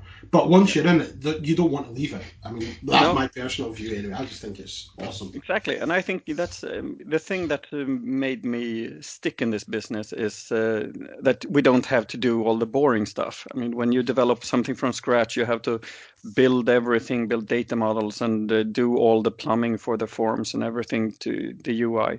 You get all that for free here. And I think that's really the power of this platform. Not just, actually, when we're talking about CRM, I've never done a CRM project where we talk about customer relationship management, just sales and service and those stuff. Okay. Most of the projects I've been working on have been XRM solutions in some kind. So we use the platform to create a line of business application in one way or another. So, and I think that's where we have the true power of the platform. Did you see that? Power platform. There we go. Buzzwords. That must have been on an MVP list somewhere to get that one out on a podcast. Yeah, as soon as we get involved in the digital feedback loop, we can really get the power of the platform. It's like power platform bingo right here in this call. Yep. So with the flow. So when you were building, say, an XRM solution, would you use any of the kind of core entities, or would it be fully XRM? No, it's always been. I mean, you use the core. It could be just accounts and contacts, or even you have cases and some of the core functionality. But then there are some parts of it that you just never touch. Don't use the products out of the box or invoice stuff there. We've created those on our own. No. But I'm really looking forward to my first true XRM project where we start from a naked XRM, the CDS database, just without any of the first-party solutions. I haven't come there yet, but I'm looking forward to doing that.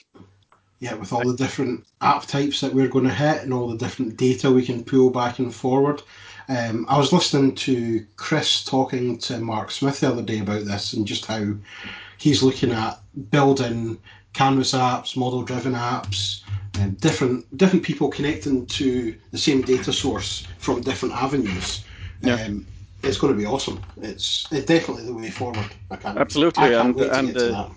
Yeah, and for us that come from the old CRM side of the business, we have this huge advantage, and I think it's really great that the core of the whole new Power Platform and CDS and everything is still our old-fashioned CRM platform. So we know how to work with that, and I really enjoy that.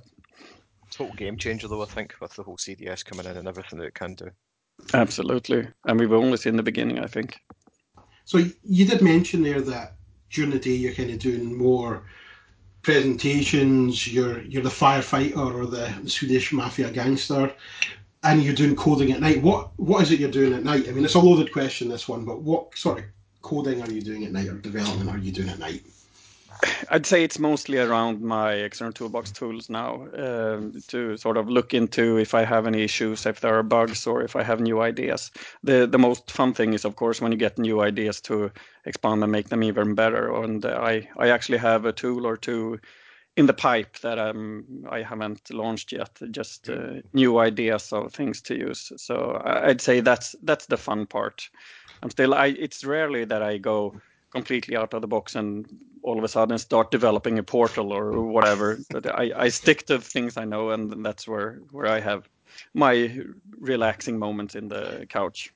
Now that you have just mentioned portals, you do know that Reese now has like 100 questions for you. He's going to have so many different questions for you. He was singing your praises when we spoke to him and talking about XRM, and his session is on portals. So the fact that you've just mentioned the two in a sentence there, he's going to be at you all day. Awesome. So are you able to mention any of these things that you're working on, or is that going to be saved for your own podcast, your XRM Toolcast? Yeah, I think, I mean, when you really don't know if there will be something of this eventually or not, I think I will just keep this to myself for now. I think one of the good things that you've been doing recently, Jonas, is looking at the play or getting reporting on your tools that are being used and publishing it, seeing where you can see how many people are using it, where in the country they're using it, what version they're using, and pulling all that analytics together and all that telemetry from the plugins that you create. I think that looks amazing right now. That must be quite fun to see that coming in. I just need to learn some more Power BI and how to sort of store the data, because the App Insights, it's based on the Azure App Insights, and it only stores the data for 3 months, then it's out of there.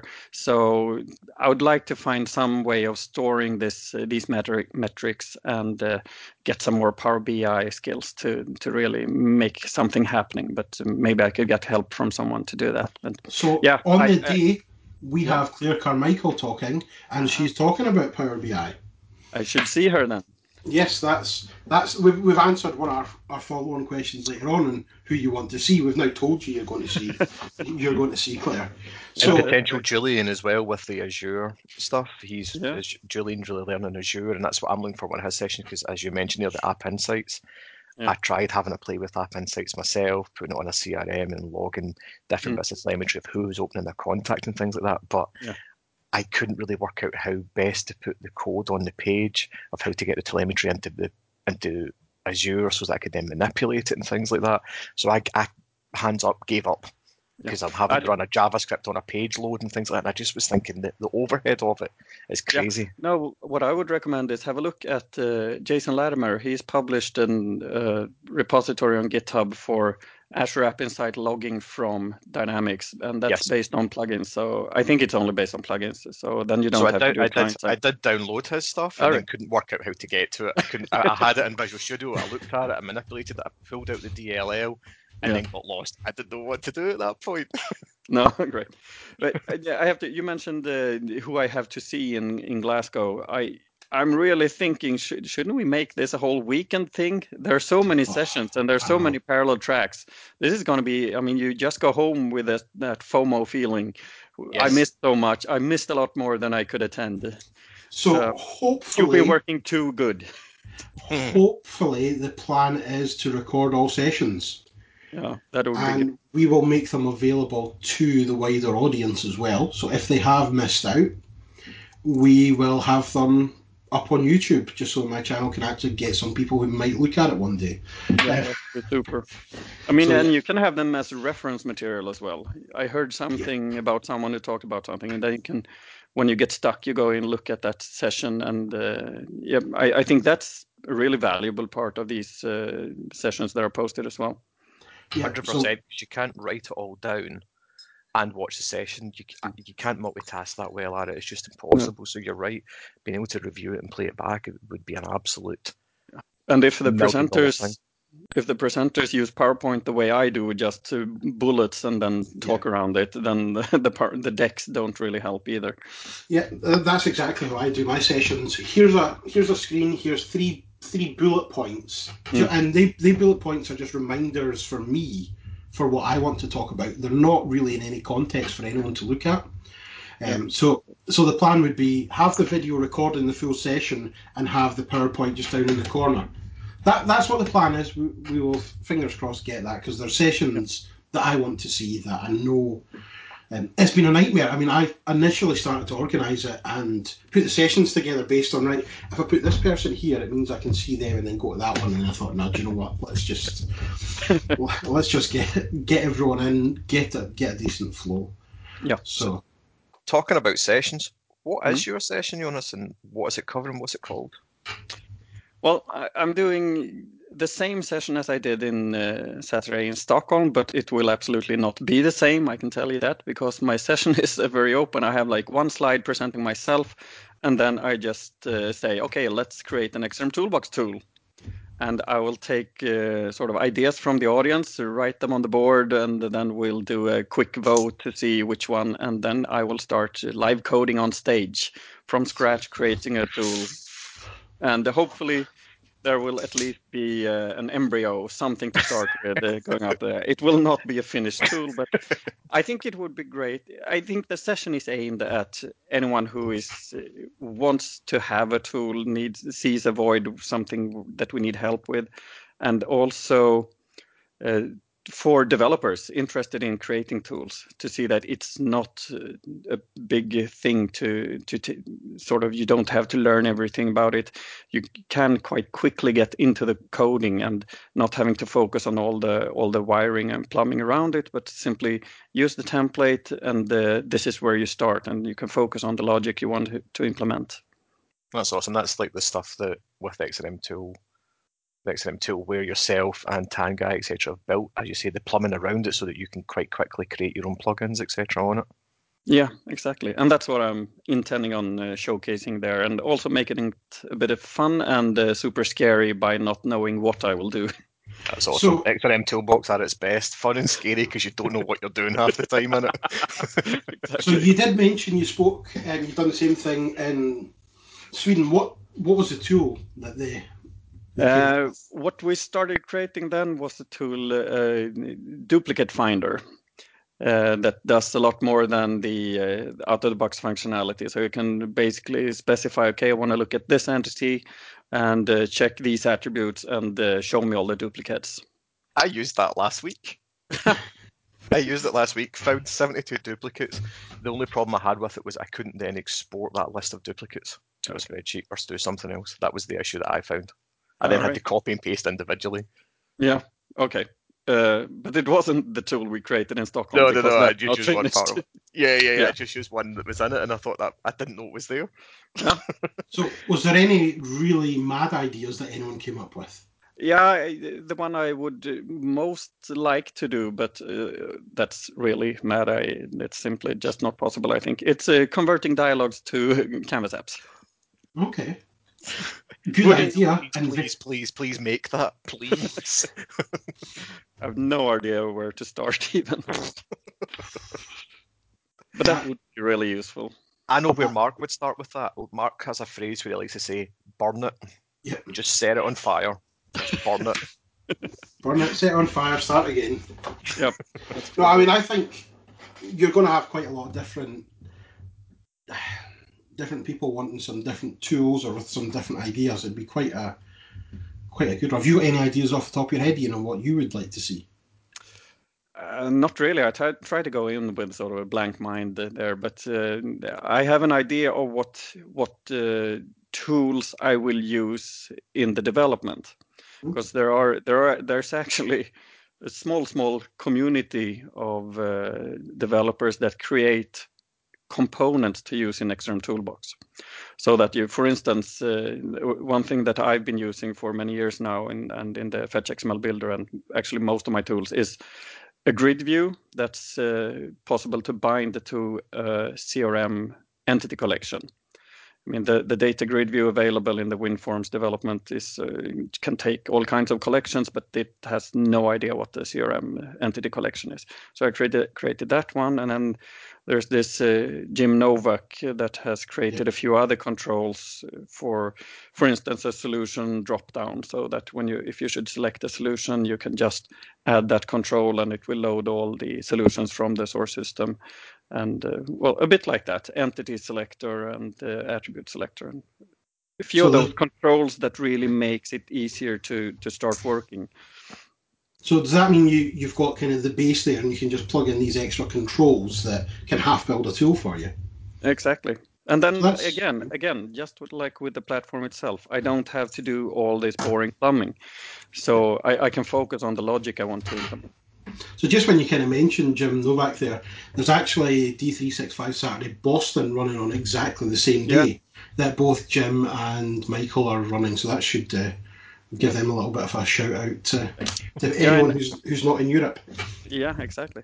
I know Jim has done a session at some point where he also started from scratch and created a tool, but he went the coward way and had the plan already set. Oh, yeah, I'm taking it to the next stage. So what we need next time round then is somebody to book both of you and to give you 2 hours on a big theatre stage and just have an app off and just build the best tool. Yeah, I can see that's fine. That's ideas for next year. We're sorted for that. And you take on a hackathon, we're having an app off, and it's an M-Toolbox app off. That could be quite cool. I do like the idea of that one. Yeah. So you mentioned, obviously we said that Claire's session would be quite good, and there's a few other. Is there any other sessions that you're thinking of taking in, or are you just going to take the day as it comes? I started looking at the agenda, and it's pretty packed. So there's two sides. I want to learn cool things, and I want to see cool people. So you have to sort of pick and choose between those, and to see, okay, do I want to see this guy, this girl, or do I want to learn something really? And hopefully you can do both at some sessions as well. All our speakers, I think we've done quite well. I think all our speakers, apart from Chris, are quite cool. Yes. Yeah, absolutely. I feel like we should dial him in and allow him to represent himself when we say things about him. No. Yeah. No. Sorry, on you go. Yeah. No. So my agenda is not set yet. I don't know if it will be until the morning. We'll see. It'll change. You'll create an agenda, and then it'll change on the day. You'll get speaking to somebody, or you'll listen to the podcast, and they'll say, "Oh, this is what I'm speaking about," and you'll think, "Oh, right, awesome! I actually now want to get into that and learn whatever they're talking about." Yeah. So it should be quite cool. So you're coming over for a couple of days to visit the lovely island or Isle of Scotland. Is there anything that you're doing out with the event? No, there isn't. I've been traveling so much lately, so this will be a short trip, just going in Thursday night and back Sunday morning. So I don't think, or if there will be time to do something, I'm trusting you guys to guide me. Yes, you did mention you wanted to go to a Celtic game, but we can't allow that. we'd have to rearrange total things, and you wouldn't want to go and watch Celtic anyway, or Rangers for that matter. Of course not. It would have to be St Johnstone, but they're not playing that day. No, East Kilbride. You could go and watch, if you want to watch in front of 3 people. Yeah. So that's what it was like. I was actually the other week when I was away just before Christmas on work in Connecticut somewhere. I watched the Hartford Wolf Pack, which is like the New York Rangers secondary team where they pick up the new guys from. And it was like in a stadium for 10,000. We were 400 people there or something. But it was good to see some hockey. The football Yeah. team I go and watch here in Scotland have one stand. Like, Okay. it doesn't surround the whole. It's one stand and probably quarter full. You should definitely come to Sweden for next season and watch some AIK play in front of 50,000.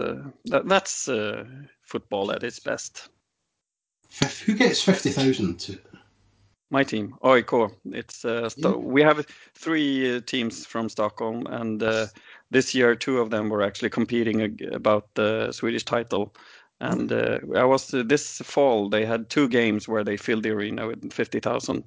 So that's it's not like, I mean, when you go to some sports event in the US, go to American football there, and when the crowd is really into the game, they just make noise. Yeah. No singing, no chanting, no nothing, no flares or anything. So, yep, come to Stockholm and watch AIK. Yeah. I mean, the no singing, the no dancing, that sounds like going to a Man United game. Yeah. I mean, I was actually at the hockey last night. I sent both you and Auntie a picture of that. I was watching Glasgow Clan. And that's actually my first hockey match that I've ever been to. And the place was full. Well, and I didn't expect that. What does Braehead hold?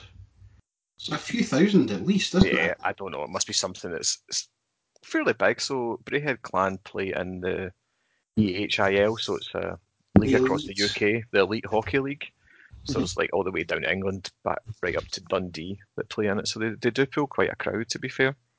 Okay. Yeah, I wasn't expecting that. There's guys up at the back with the drums, hammering the drums, singing along. I was like, brilliant. This is definitely the atmosphere that we like.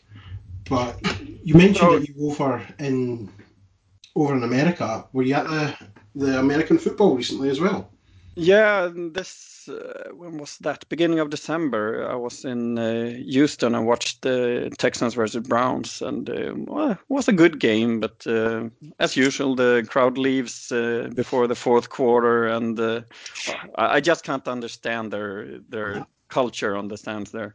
So I'm thinking we should try to teach the Americans a thing or two by going to an NFL game in London next season, right? Yeah, definitely. I went to, it was the Jags against the Cowboys about 3 years ago at Wembley. And it was on Remembrance Sunday as well, so the 11th of November. And it was just unbelievable. The whole crowd had the stickers to hold up, flags on the pitch, flyovers, national anthems. I mean, the crowd was just unbelievable.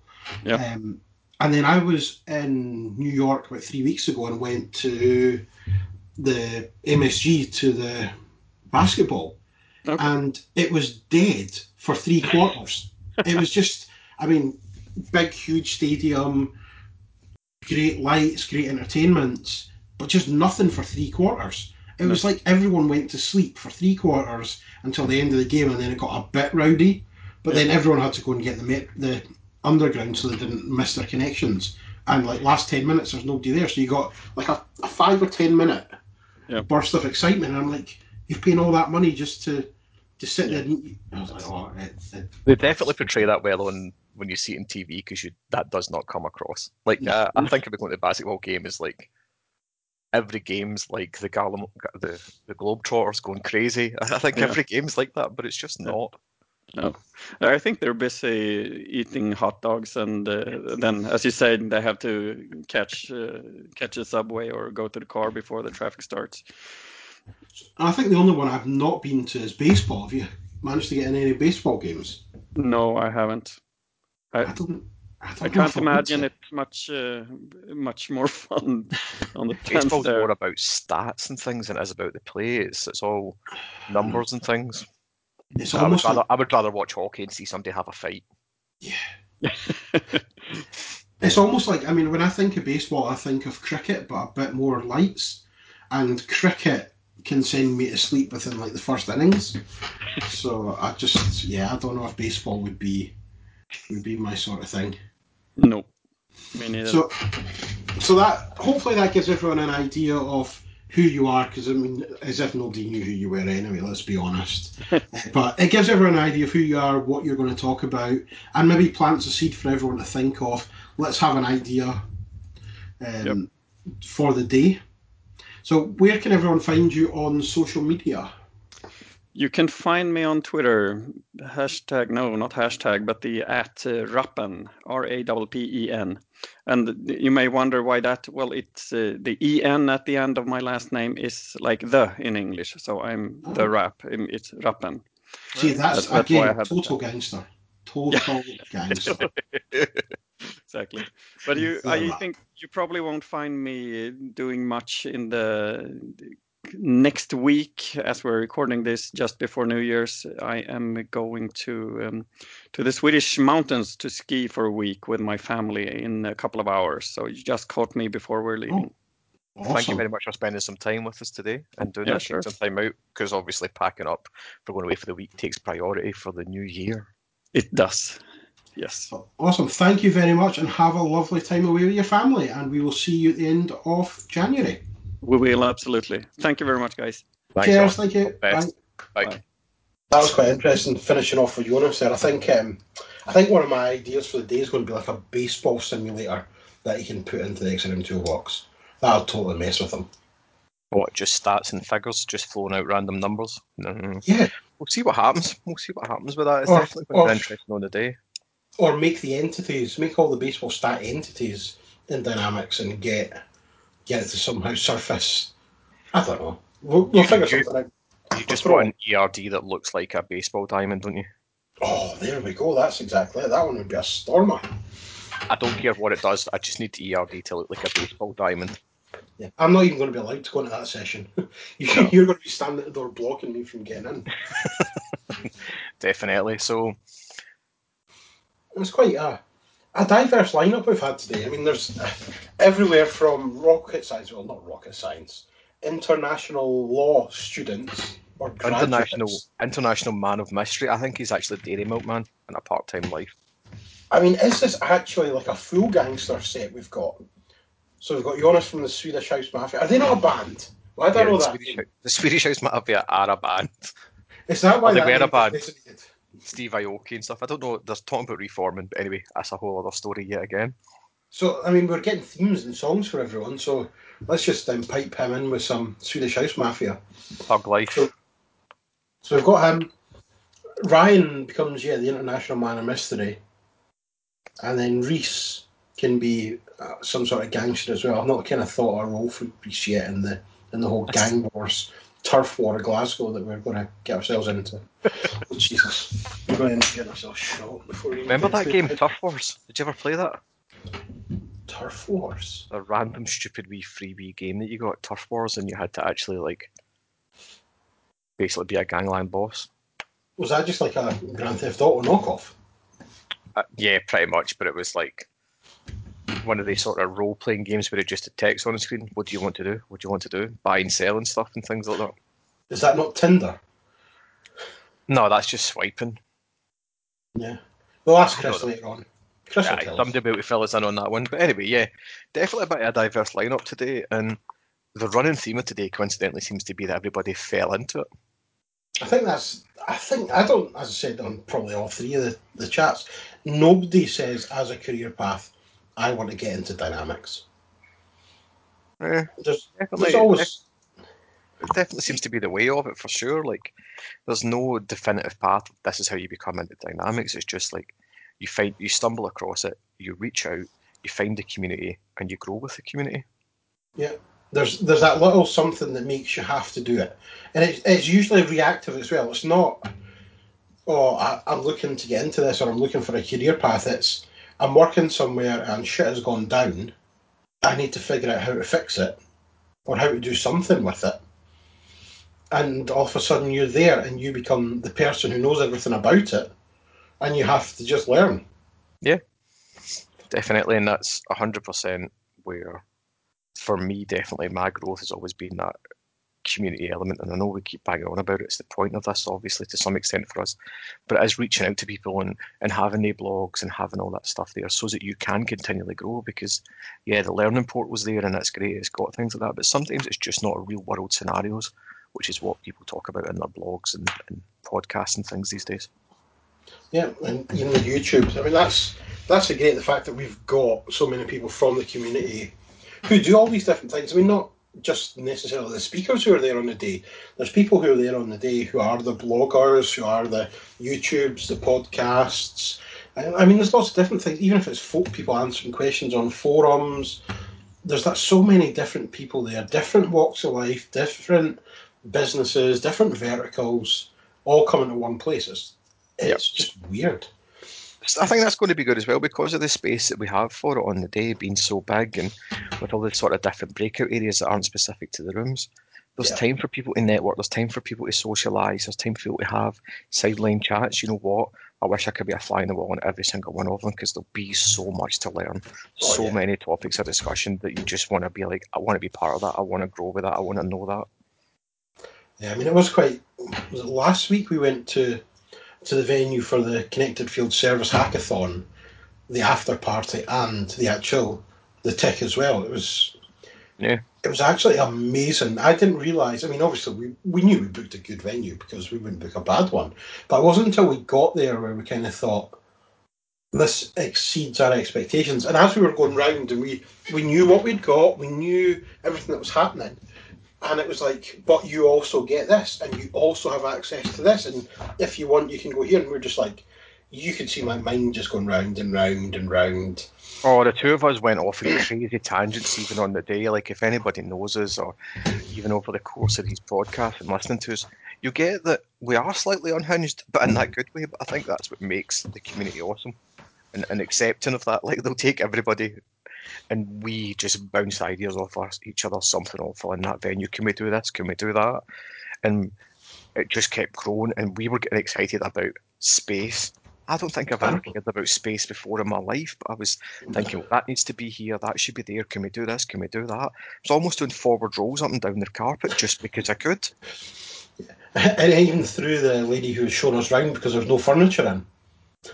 She was like, and you would have, no, there's no chairs here, and there's nothing here. It was just like a vast open space that we were just like, yeah, we know exactly what we're doing. To the point where the main auditorium, so it's a 300-seater auditorium where the keynote and the end of the day speeches are, you walk into it on the ground floor, you go out the top, and you're out into the foyer area where all of our rooms are, where all the sponsors' tables are. I mean, it's just the logistics of the whole place has worked out very, very well. It is amazing. I mean, I definitely commend the architects that built it and designed it because they have 100% thought about it, and we just fed off of it. And it's so well laid out. It's such a nice venue. It's really relaxed. It's really comfortable. It's not like a lot of other conference centres I've been to over the time where it's just like a big empty space, which echoes around. It's just really warm, really nice. Even from the whole reception area. I mean, my worry was you got to reception, you had to go up 3 flights of stairs, you had to go this way, that way, and the other way. Nah, you walk in reception, huge picture off somewhere. We don't know where. If anyone can give us an answer, tweet us. I've not got a clue where that big picture America. is. It's not Scotland. It's not Glasgow. It's definitely America. They're blocks. It's streets and blocks rather than Glasgow, where everything's just dumped in different bits. But you walk in, you've got reception, you turn to the left and you can enter the auditorium by the base, or you can go upstairs where registrations are, and you register, get your coffee, and then walk in the top doors. It's brilliant. 2 big, huge screens. There's even projector rooms. That's going to be awesome to mess with people. I see dead people. We're so not going to have time for that. It's going to be as Jonas has said, it's such a full card and a stacked card. It's awesome. The speakers we've got are amazing, certainly in my eyes. It's why we booked them, to be fair. We think we can all bring something to the community. Everybody's got something to say, and they're great people with a great relationship and the willingness to give. I know, and it's weird to think that we went from having 2 rooms when we actually started to plan this, where me and you were speaking. We had a few speakers lined up. We didn't think we'd get as near the traction we'd managed to get for this. No, 100%. The transactions, or the traction even has blown me away in that way where I just think, wow, like I knew there was a community, I knew it was there.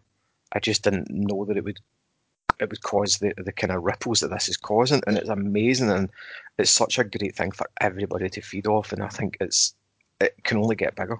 In the famous words of D. Ream, things can only get better. The summer of 98.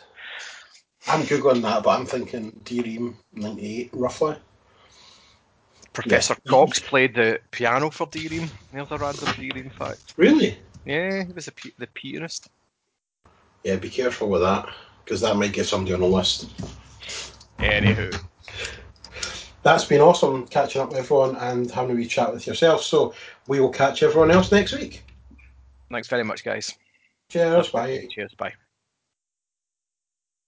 Dynamics 365 Saturday Scotland will take place on the 26th of January at Strathclyde University Tick. This could not be possible without our sponsors, Red Spire, Ebex, Incremental Group, and Cognitive Group. See you there.